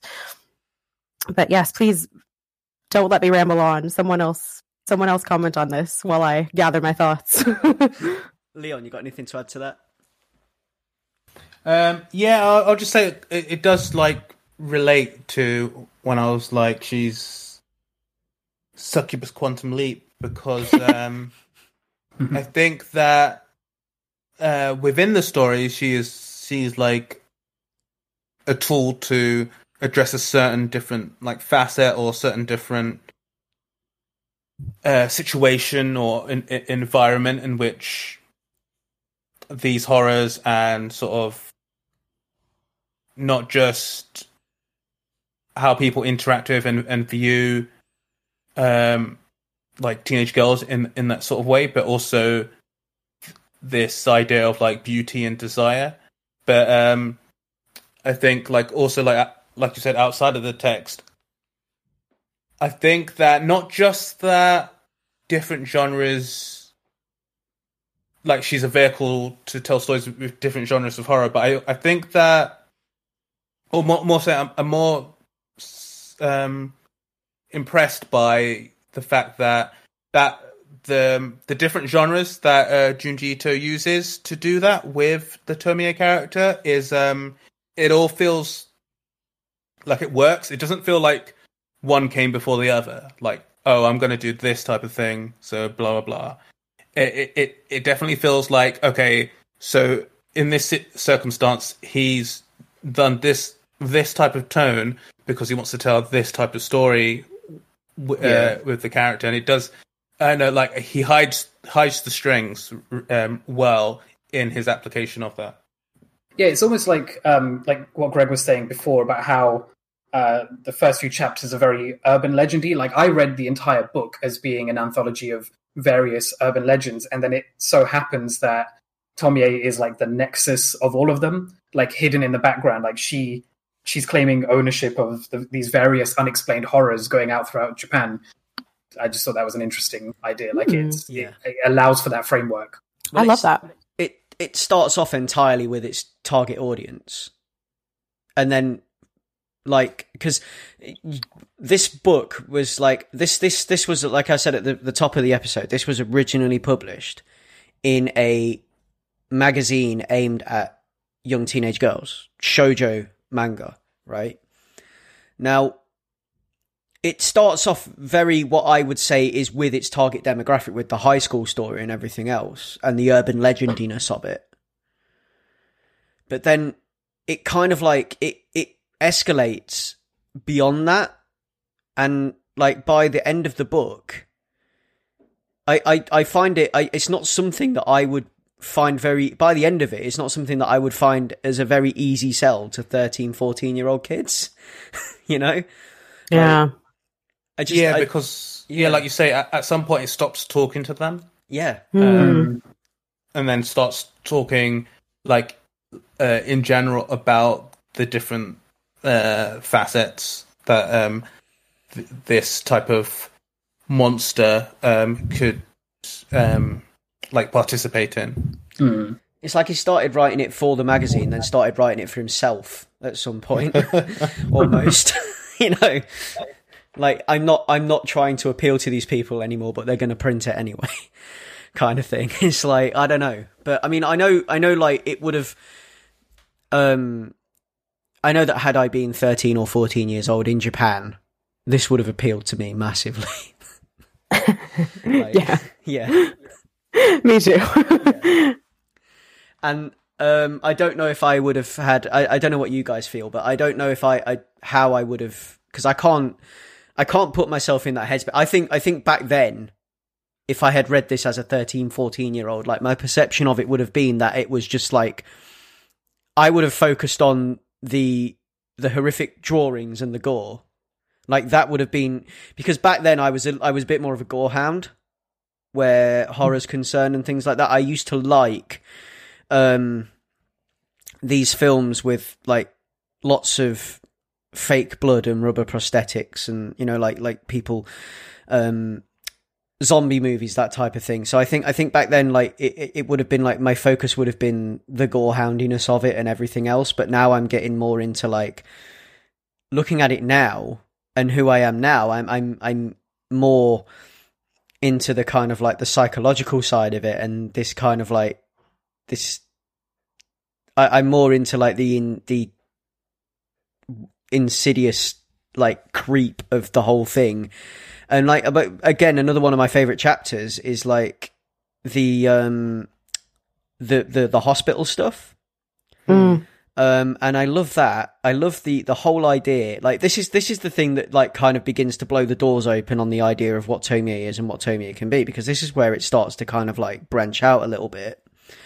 But this is like the bit that what I really liked, the stuff that I really liked in this was the kidney transplant, and then the kidney becoming another Tomie inside the other girl, and then that girl taking on Tomie's features through absorbing Tomie cells.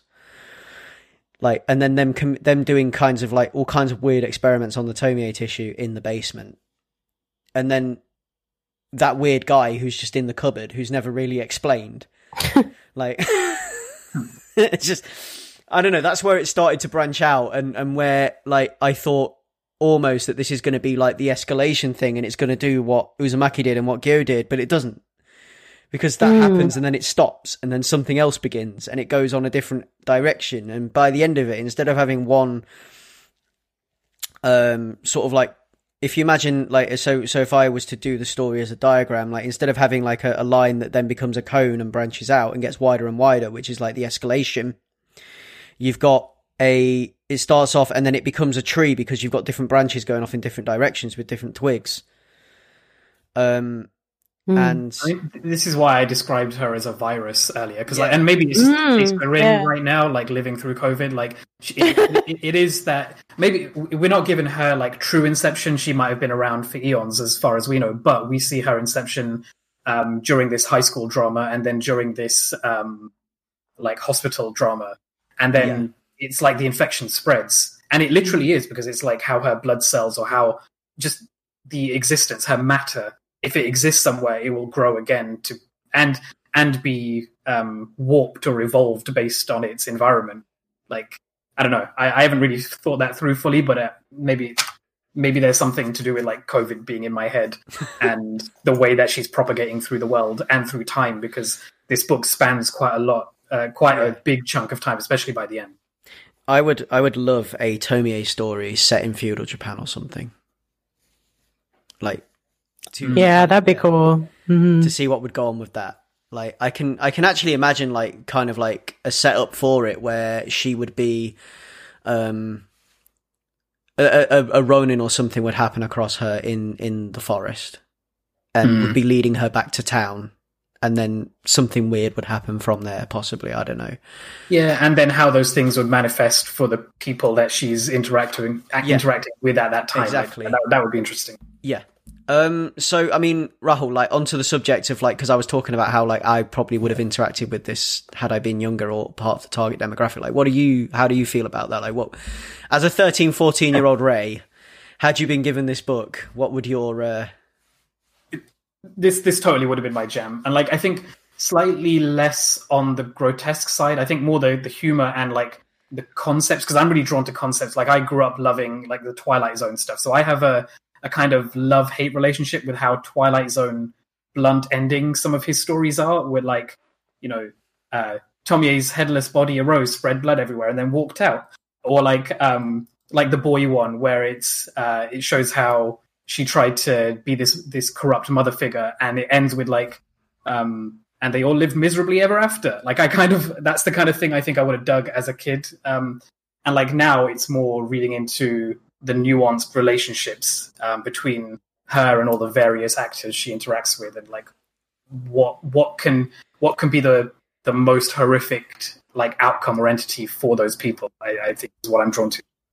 So let's see. So Vicky, like, how about you? Like, as a younger, like, how would 13-year-old. Yeah, as a 13, 14-year-old or part of the target demographic, like. Oh, I would have loved this. I would have loved it. Well, because I grew up in Asia as well, right? Like, 13-year-old me, very, very into this concept of, like, Asian horror. But I think, more than anything at that age, I loved a teen scream. I still love a teen scream. I love things set in high school. I just love, like, I mean, this story aside, like, I feel like, most American kind of horror films, like, or teen screams are set in, like, the American high school, right? And I feel like this almost has a very American quality to it. I don't really know what high school is like in Japan, so I'm probably just I probably got that wrong. But I love, like, as you say, that urban legend kind of aspect to it, because there is that teen scream, the horrible one called Urban Legends. Yeah. And that was one of my favorite films growing up. 13-year-old me loved that film. But I think now looking at it, it is really the question of, to what extent is this a feminist text, or is this an anti-feminist text that really gets me? Because, well, everything that we've discussed so far, I think that's just been such a fascinating conversation. Yeah. Do you think in Japan they read, like, Goosebumps books and discuss it the way we're discussing this? I hope they do, because I love Goosebumps. I feel like this is just so much more put together, and so much more, like, the quality of this versus because this is aimed at the same people the Goosebumps books are aimed at, right? So the quality of this versus the quality of something like a Goosebumps book.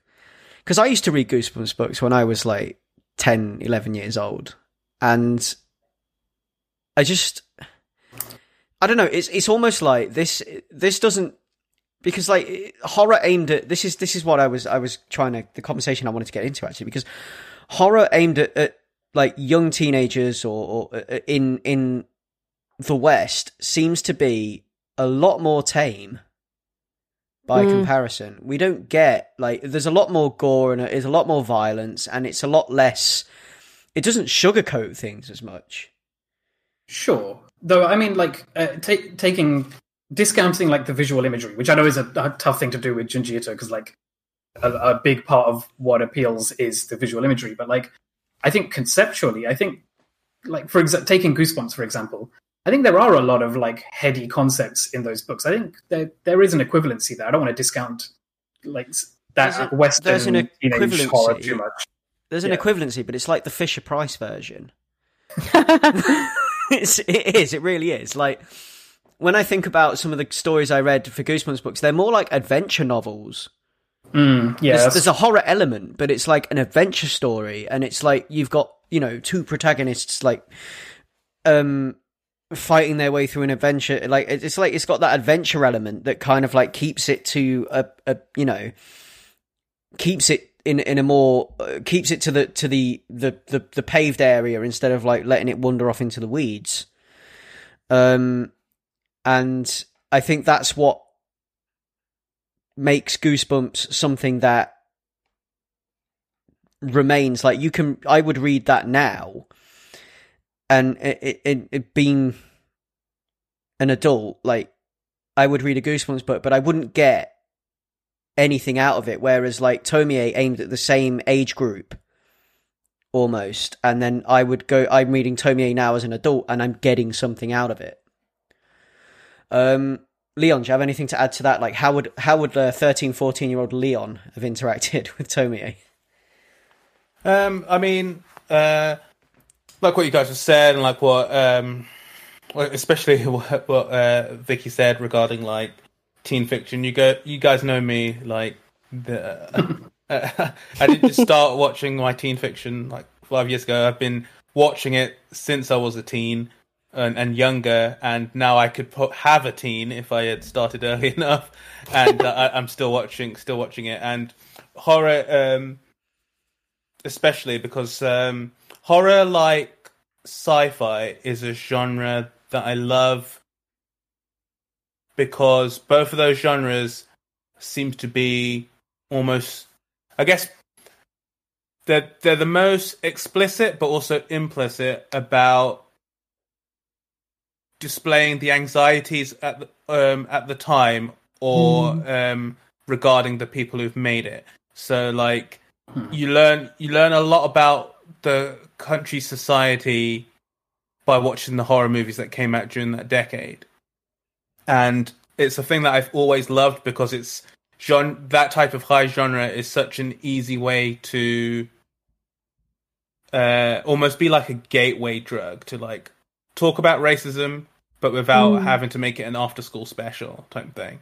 And so like, and I think I would have really gelled with it, but for me, especially back then, and I was like a massive weeb then, it would have been more a thing of like almost what you were saying, Greg, where I would have been very like, there's nothing like this in the West, and I would have been very into it in that way, just like mind boggled at what I was reading. But I'm trying to think what age it was, because I was reading like different types of older manga at the time when I was a teenager, so it would have like fit into that, like those like probably badly translated Dark Horse imports. Yeah, like it would have fit nicely into my collection of those types of things. But yeah, no, I definitely would have reacted to it. But I think that the highfalutin nonsense that I've been saying tonight, a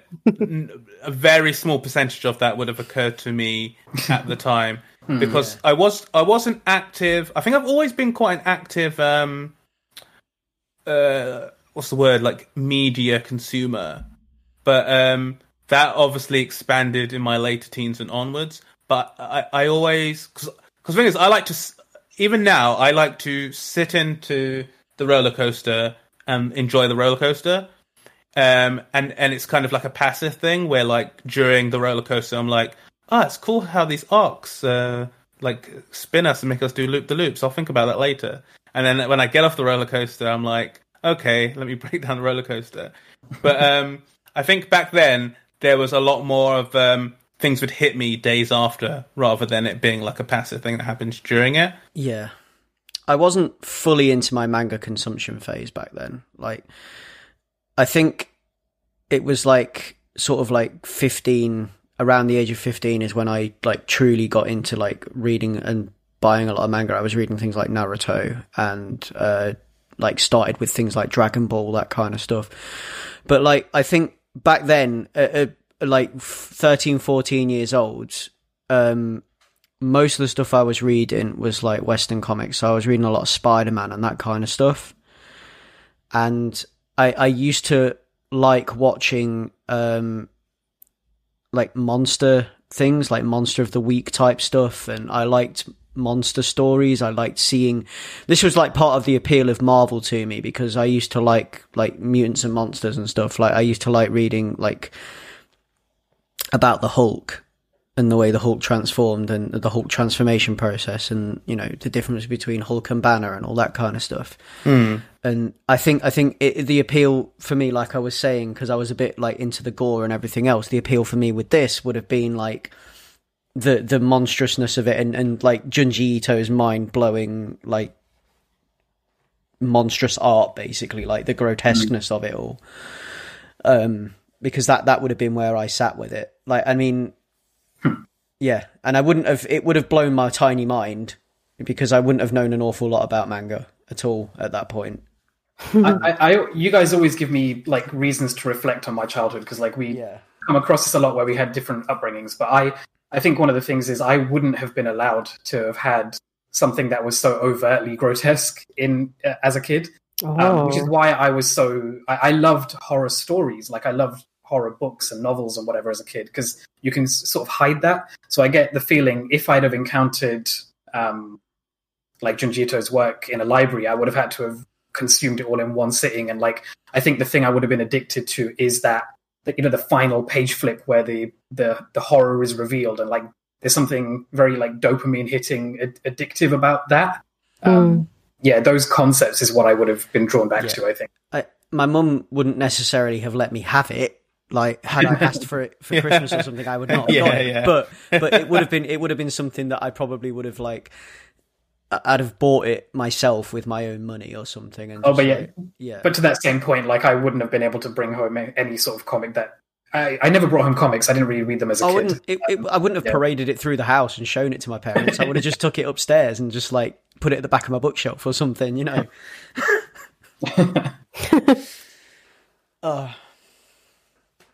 But yeah, so I guess that leads us to kind of like the end of this kind of like conversation. So what we should do is we should wrap up by just giving it like, you know, favorite visual gimmick, favorite concept, and best story. So let's go around one by one and just see what everyone has. So I mean, Ray, we'll start with you. What was your favorite story of your favorite chapter, and kind of like your favorite sort of like visual gimmick or whatever? Okay, so you're asking like three different questions there. Yeah. Best story, I don't think I have an answer for. I think I mentioned the one that I found the most affecting, if not necessarily the most effective, but the one that I felt like, oh shit, that's deep, was Gathering. Like, to be able to corrupt the incorruptible guy's like dreams of his dead wife, like that's just awful. Like that one hit me quite hard, I thought. But my favorite. But my favorite visual or like horror gimmicky one was Hair. Like, there's just something, I don't know, there's just something so funny and disturbing about like, just the way, okay, so the way it ends where one of the girls just suddenly like vomits hair out of all her pores. Just like, I was just staring at that image for, you know, like for a good 5 minutes. Is crazy. And also like the idea that there's two girls who are being affected by like this concept of you know how we mentioned how Tomie is a virus and any remaining matter for her like can spread and become a new thing and evolve based on its environment. And like in this one we have a box full of her hair, and like we have the first girl who like finds a reason to steal the box of hair from her friend, and then clearly behind the scenes has very carefully like implanted it into her brain to sort of overtake her natural hairdo. And then towards the end of it, we have the other girl who basically just like is at the point of at the end of her tether and just starts shoving like strings of hair into her face willy-nilly because she just needs to have Tomie in her. Like I don't know, I just love that idea of it, and the reveal where you see her face with just like these long strands of hair coming out all over her face is very cool. Yeah. There's something about that where because it's going back to its target demographic again, because it's about high school and it's about stuff like that. My favorite image from that story though is the hair growing into the brain on the CAT scan.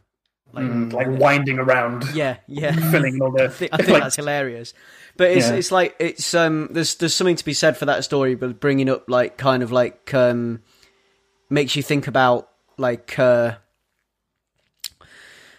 societal pressures on women to look and be a certain way, like wanting to be what you see in magazines and things like that.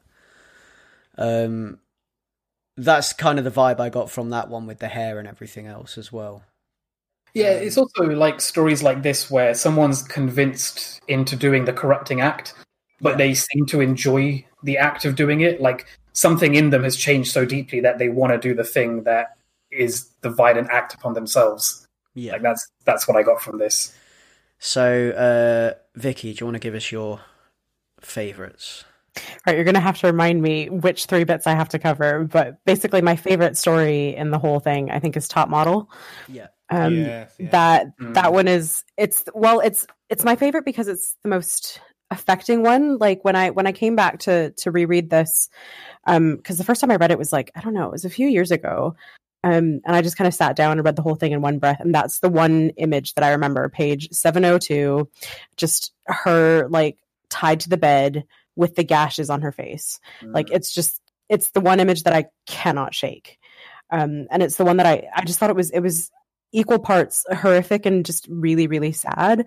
And I think just because of, some of the themes that we've covered tonight, like all the violence against this one like teenage girl, that's the one I think that it's the one story that I find the most horrific. Yeah. So it was like favorite visual gimmick, favorite concept, and best story. We were going. Best story. Okay, so favorite visual gimmick. That's got to be hair. I loved hair.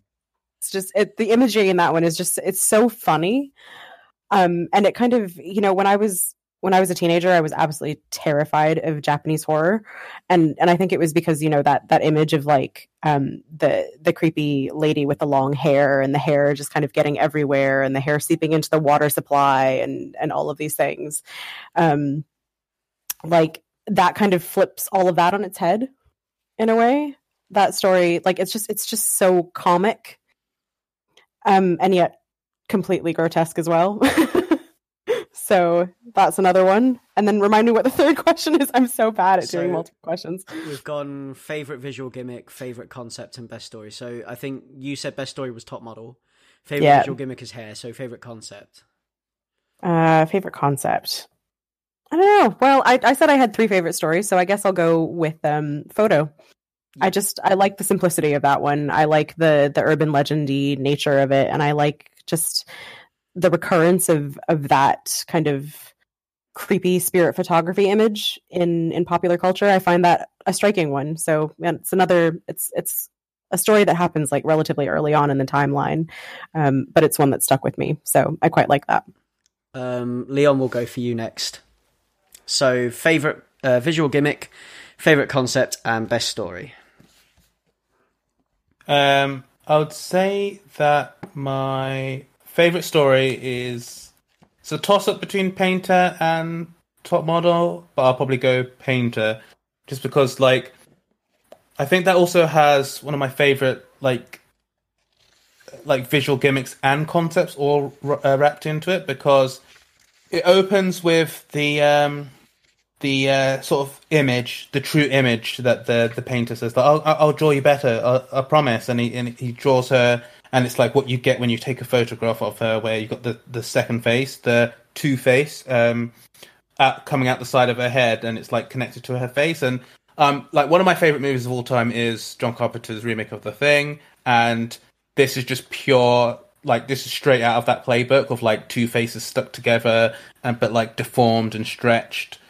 So like I love that element, and I love the concept that I really like. That is also in this book is so like there's a sculptor who is the sort of like the antagonist for the painter character, and the sculptor he was the one who's all about the art, and the painter, who's the one that we follow, he's the sellout who's like a bit rich and famous and everyone loves his stuff, but then he finds out that the sculptor is now working with Tomie after she left him because his image wasn't good enough.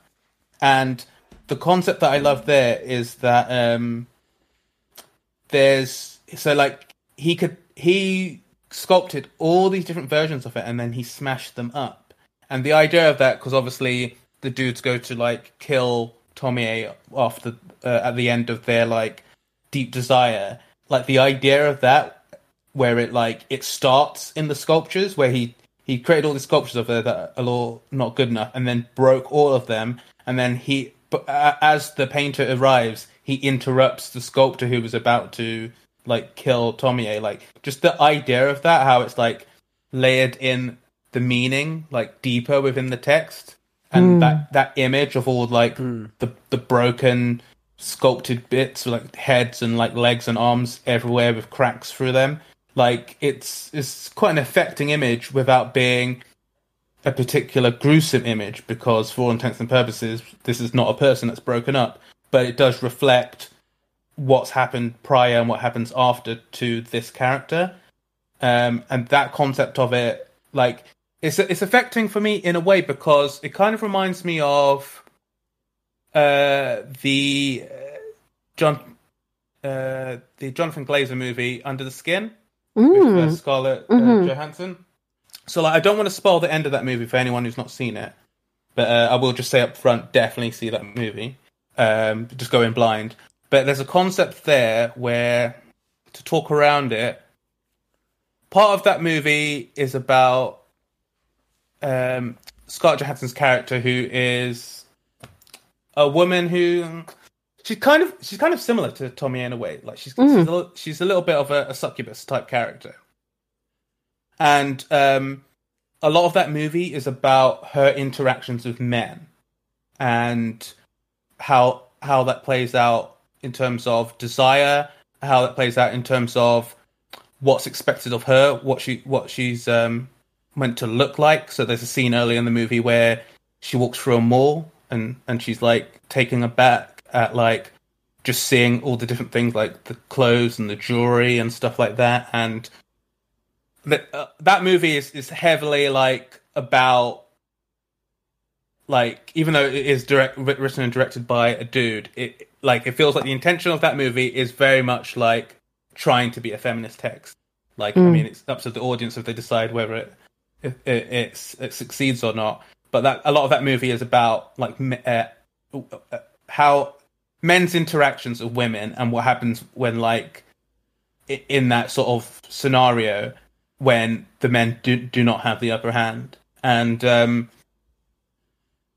really interesting part of that I'm going to try and speak around, but Scarlett Johansson, so she's really hot, and that part of that is her. She's driving around in a van picking up dudes, and I won't say what happens, but I've already said she's a succubus. Go through it. But what is interesting there is that it's all about these guys are super happy, as a lot of straight dudes would be, to be walking around Glasgow or whatever, and Scarlett Johansson picks you up. But then things turn when they realize that it's not things are not going to go too great for them. And one thing that's really interesting in that movie is that there is a part of it where basically a male character attacks that character and gets a glimpse of what Scarlett Johansson's character truly is, and in that point, decides to try and destroy her, is the best way I can put it. And part of that reads to me a thread that goes throughout these books, where it's men men want women to be everything. They want it to be the virgin, the whore, blah blah blah blah blah blah blah blah. Society, guided by men, wants all of these things, but then if in a lot of cases, as soon as a woman has any agency and or doesn't follow these prescribed plans, society, men punishes them, and that sequence in that movie is kind of a metaphor for that. And I feel this book deals with this a lot, and I feel the concept of the muses deals with that a lot, because they're obviously drawn to her and feeding off her because they want to create the perfect image.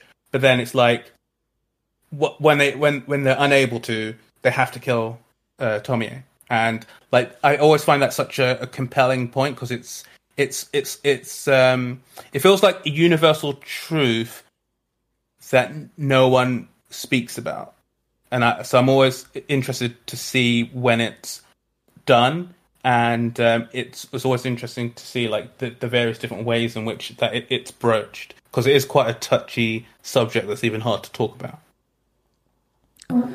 So if I'm going to give you, so Leon, have you got your favourite visual gimmick as well? I was saying that's like whenever we get the the Thingish style, like stretching of her face, that we get quite a few times. Yeah, and your favourite story, you say your best story and your best concept both go to the painter one, then. Yeah. So for me, where are we going with this? So my favorite visual gimmick so far, I mean, I've already pretty much said this, but it's Babysitter, and it's the baby Tomie, like the design of the baby Tomie. There's just something so horrible about it, like this baby growing out of its own heart type thing, all swaddled up, and like, I don't know, I there's just something about that just like really kind of like it's funny, but it's not funny. It's also like deeply horrific, and I don't know what it is about that speaks to me, but that is my favorite visual gimmick, and like I just love that design. I love the art. I love the way it's drawn and illustrated and everything, and like what it represents. Like that is like when you. I suppose when you have it, if you have a child and you love that child is your heart, I guess. And it's kind of like almost like he's played with that concept a little bit. I don't know.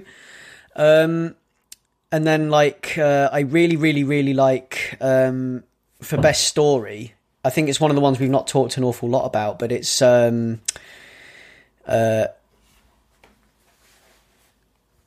Moromi, which is the one about the sake brewing.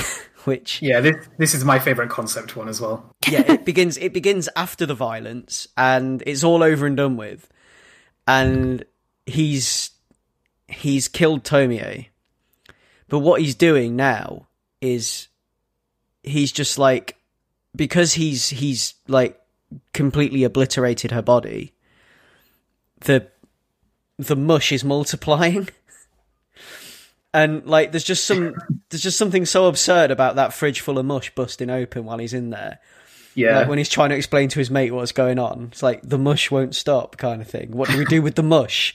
And there's like the comedy element of what do we do, kind of thing. This dumb situation we've got. You know, it's horrible. It's really, really horrible. But it's also like at the same time, I can't help but almost find like the absurd comedy element in there, like I've been saying for this whole episode. And like, so they drive these like tubs of mush to this like sake brewery that his friend's family own, and they decide they're going to dispose of it by putting it in the sake, which is a bad idea altogether, because like, is that not going to like, I don't know how, but anyway, so Tomie's essence is now in the alcohol, and they're brewing it, and Tomie's essence is like kind of like being evaporated out and spread all around this brewery, and it kind of just like it intoxicates and takes over everyone. And I just love like the way that it plays out, and the artwork, and in this with the designs of Tomie's spirits, like multiple Tomie spirits climbing out of this vat of sake on one like full page, and then like the way that they dismiss it all as a hallucination because they were drinking the stuff, and like even down to like, you know, like the bubbles forming faces on the surface. There's a panel where they're like looking down into the vat, stirring it, and the bubbles, as it becomes ready, as it gets more volatile, as the Tomies begin to reform and escape, it's like bubbles forming faces on there. And it's just like, it's, you know, and he's trying to tell his dad that it's like human remains, and he's like, what are you talking about? This is the most delicious alcohol we've ever made. And it's like this real Soylent Green energy about it. Like, it's just, it plays with that cannibalism trope. Well, I like that it starts sort of in media res, like as you said, after the fact, where he's like he's holding a log and really, really mundanely pummeling like these chunks of flesh into chum, and like I like the idea that it's become like his new norm. Like things have progressed so far that it's just the status quo now, and like it ultimately goes into like I don't know. There's something very like labor driven about it, whereas now it's become a part of his workday, and like they've all now become a mundane workhorse of evil, and they're just entranced and they get on with the new order. Like they've got a new order of sake to develop using this chum. And the other thing it reminded me of was that Itchy and Scratchy episode where, like, you know, where he pummels him in. He's got an axe and he pummels Scratchy into like dust, and then inhales the evaporated dust. And like the idea that Tomie's infected them not just through the sake but through the air, and then it gives them these like really visceral dreams. And then like this is now their new norm. There's a whole town full of people where their business has now suddenly been flipped into making Tomie sake. It's just I just love the idea of that. There's like these pockets of Tomie evil just in various parts of the countryside. Yeah, it's mad. And his mate turns up and his mate's instantly on board with it.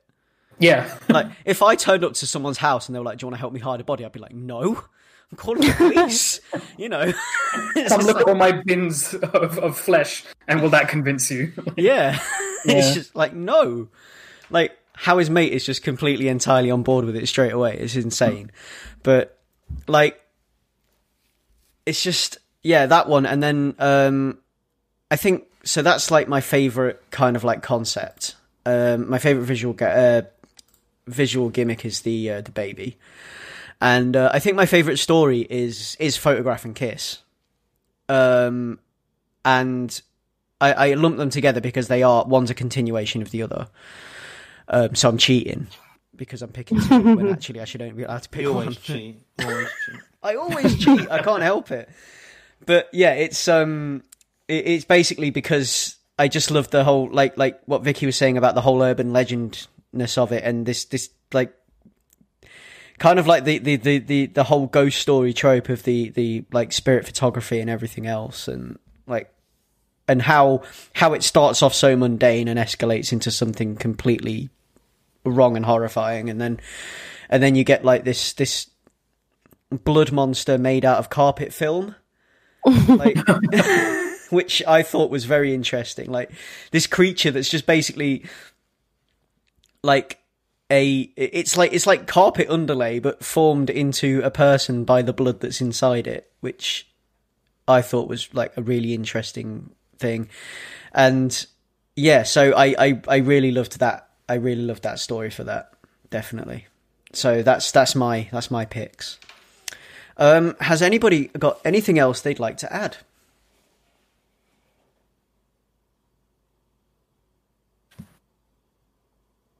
I'm assuming the silence means no. I guess that's no. Yeah. It was a pretty thorough conversation. Yeah. Okay, so that closes us out. So that has been Ace Comicals episode 105, and we have discussed Junji Ito's Tomie. So you can find us at www.acecomicals.com, which is kind of the hub for everything we do. You can find us to listen to us in a multitude of places. We're available pretty much anywhere podcasts are available. You can find us on Twitter, where we are most active under @AceComicals, where you can get involved in the conversation. I mean, if you have listened to this episode and you have something to add to the conversation about Tomie, or you want to discuss a particular point, then get in touch. That's what we're here for. We love to talk about comics. You can find me on Twitter under @Batto. That's BATTOU. Ray, where can we find you? On Twitter @Moncare, that's MOONKEA. And Leon, where can we find you? Find me on Twitter @Leon Everett. And thanks again to Dr. Vicky Madden for joining us today. Thanks so much. It's so weird when people call me doctor. It just doesn't feel like me. It really doesn't. Like I'm still not used to it. But yes, you can also find me on Twitter if you like. I'm at Vicky M Madden, Vicky with an I. Yes, so thanks for joining. It's always a pleasure to have you on the show, and we need to get you on more often. So I love talking with you guys. I find that I love discussing horror, first of all, but you always have such like fully formed ideas, and I always feel like I'm rambling. Like I struggle to keep up sometimes, but thanks so much. I love love talking with you guys. No, it's really good to have you on and to have like your sort of like clear insight and like ever so obvious expertise on this kind of stuff. So yeah, it's really great. It's always really great to have you on here and talk about this stuff. So yeah, I mean, next time, I'm thinking we might get you back on again for another Junji Ito episode, because I recently purchased Remina. Oh, me too. I've not read it yet. Nor have I, but I've got it waiting. So I'm thinking we'll get you back on to discuss that at some point. Fab. Yeah, but so yeah, that has been Ace Comicals. Ace Comicals over and out.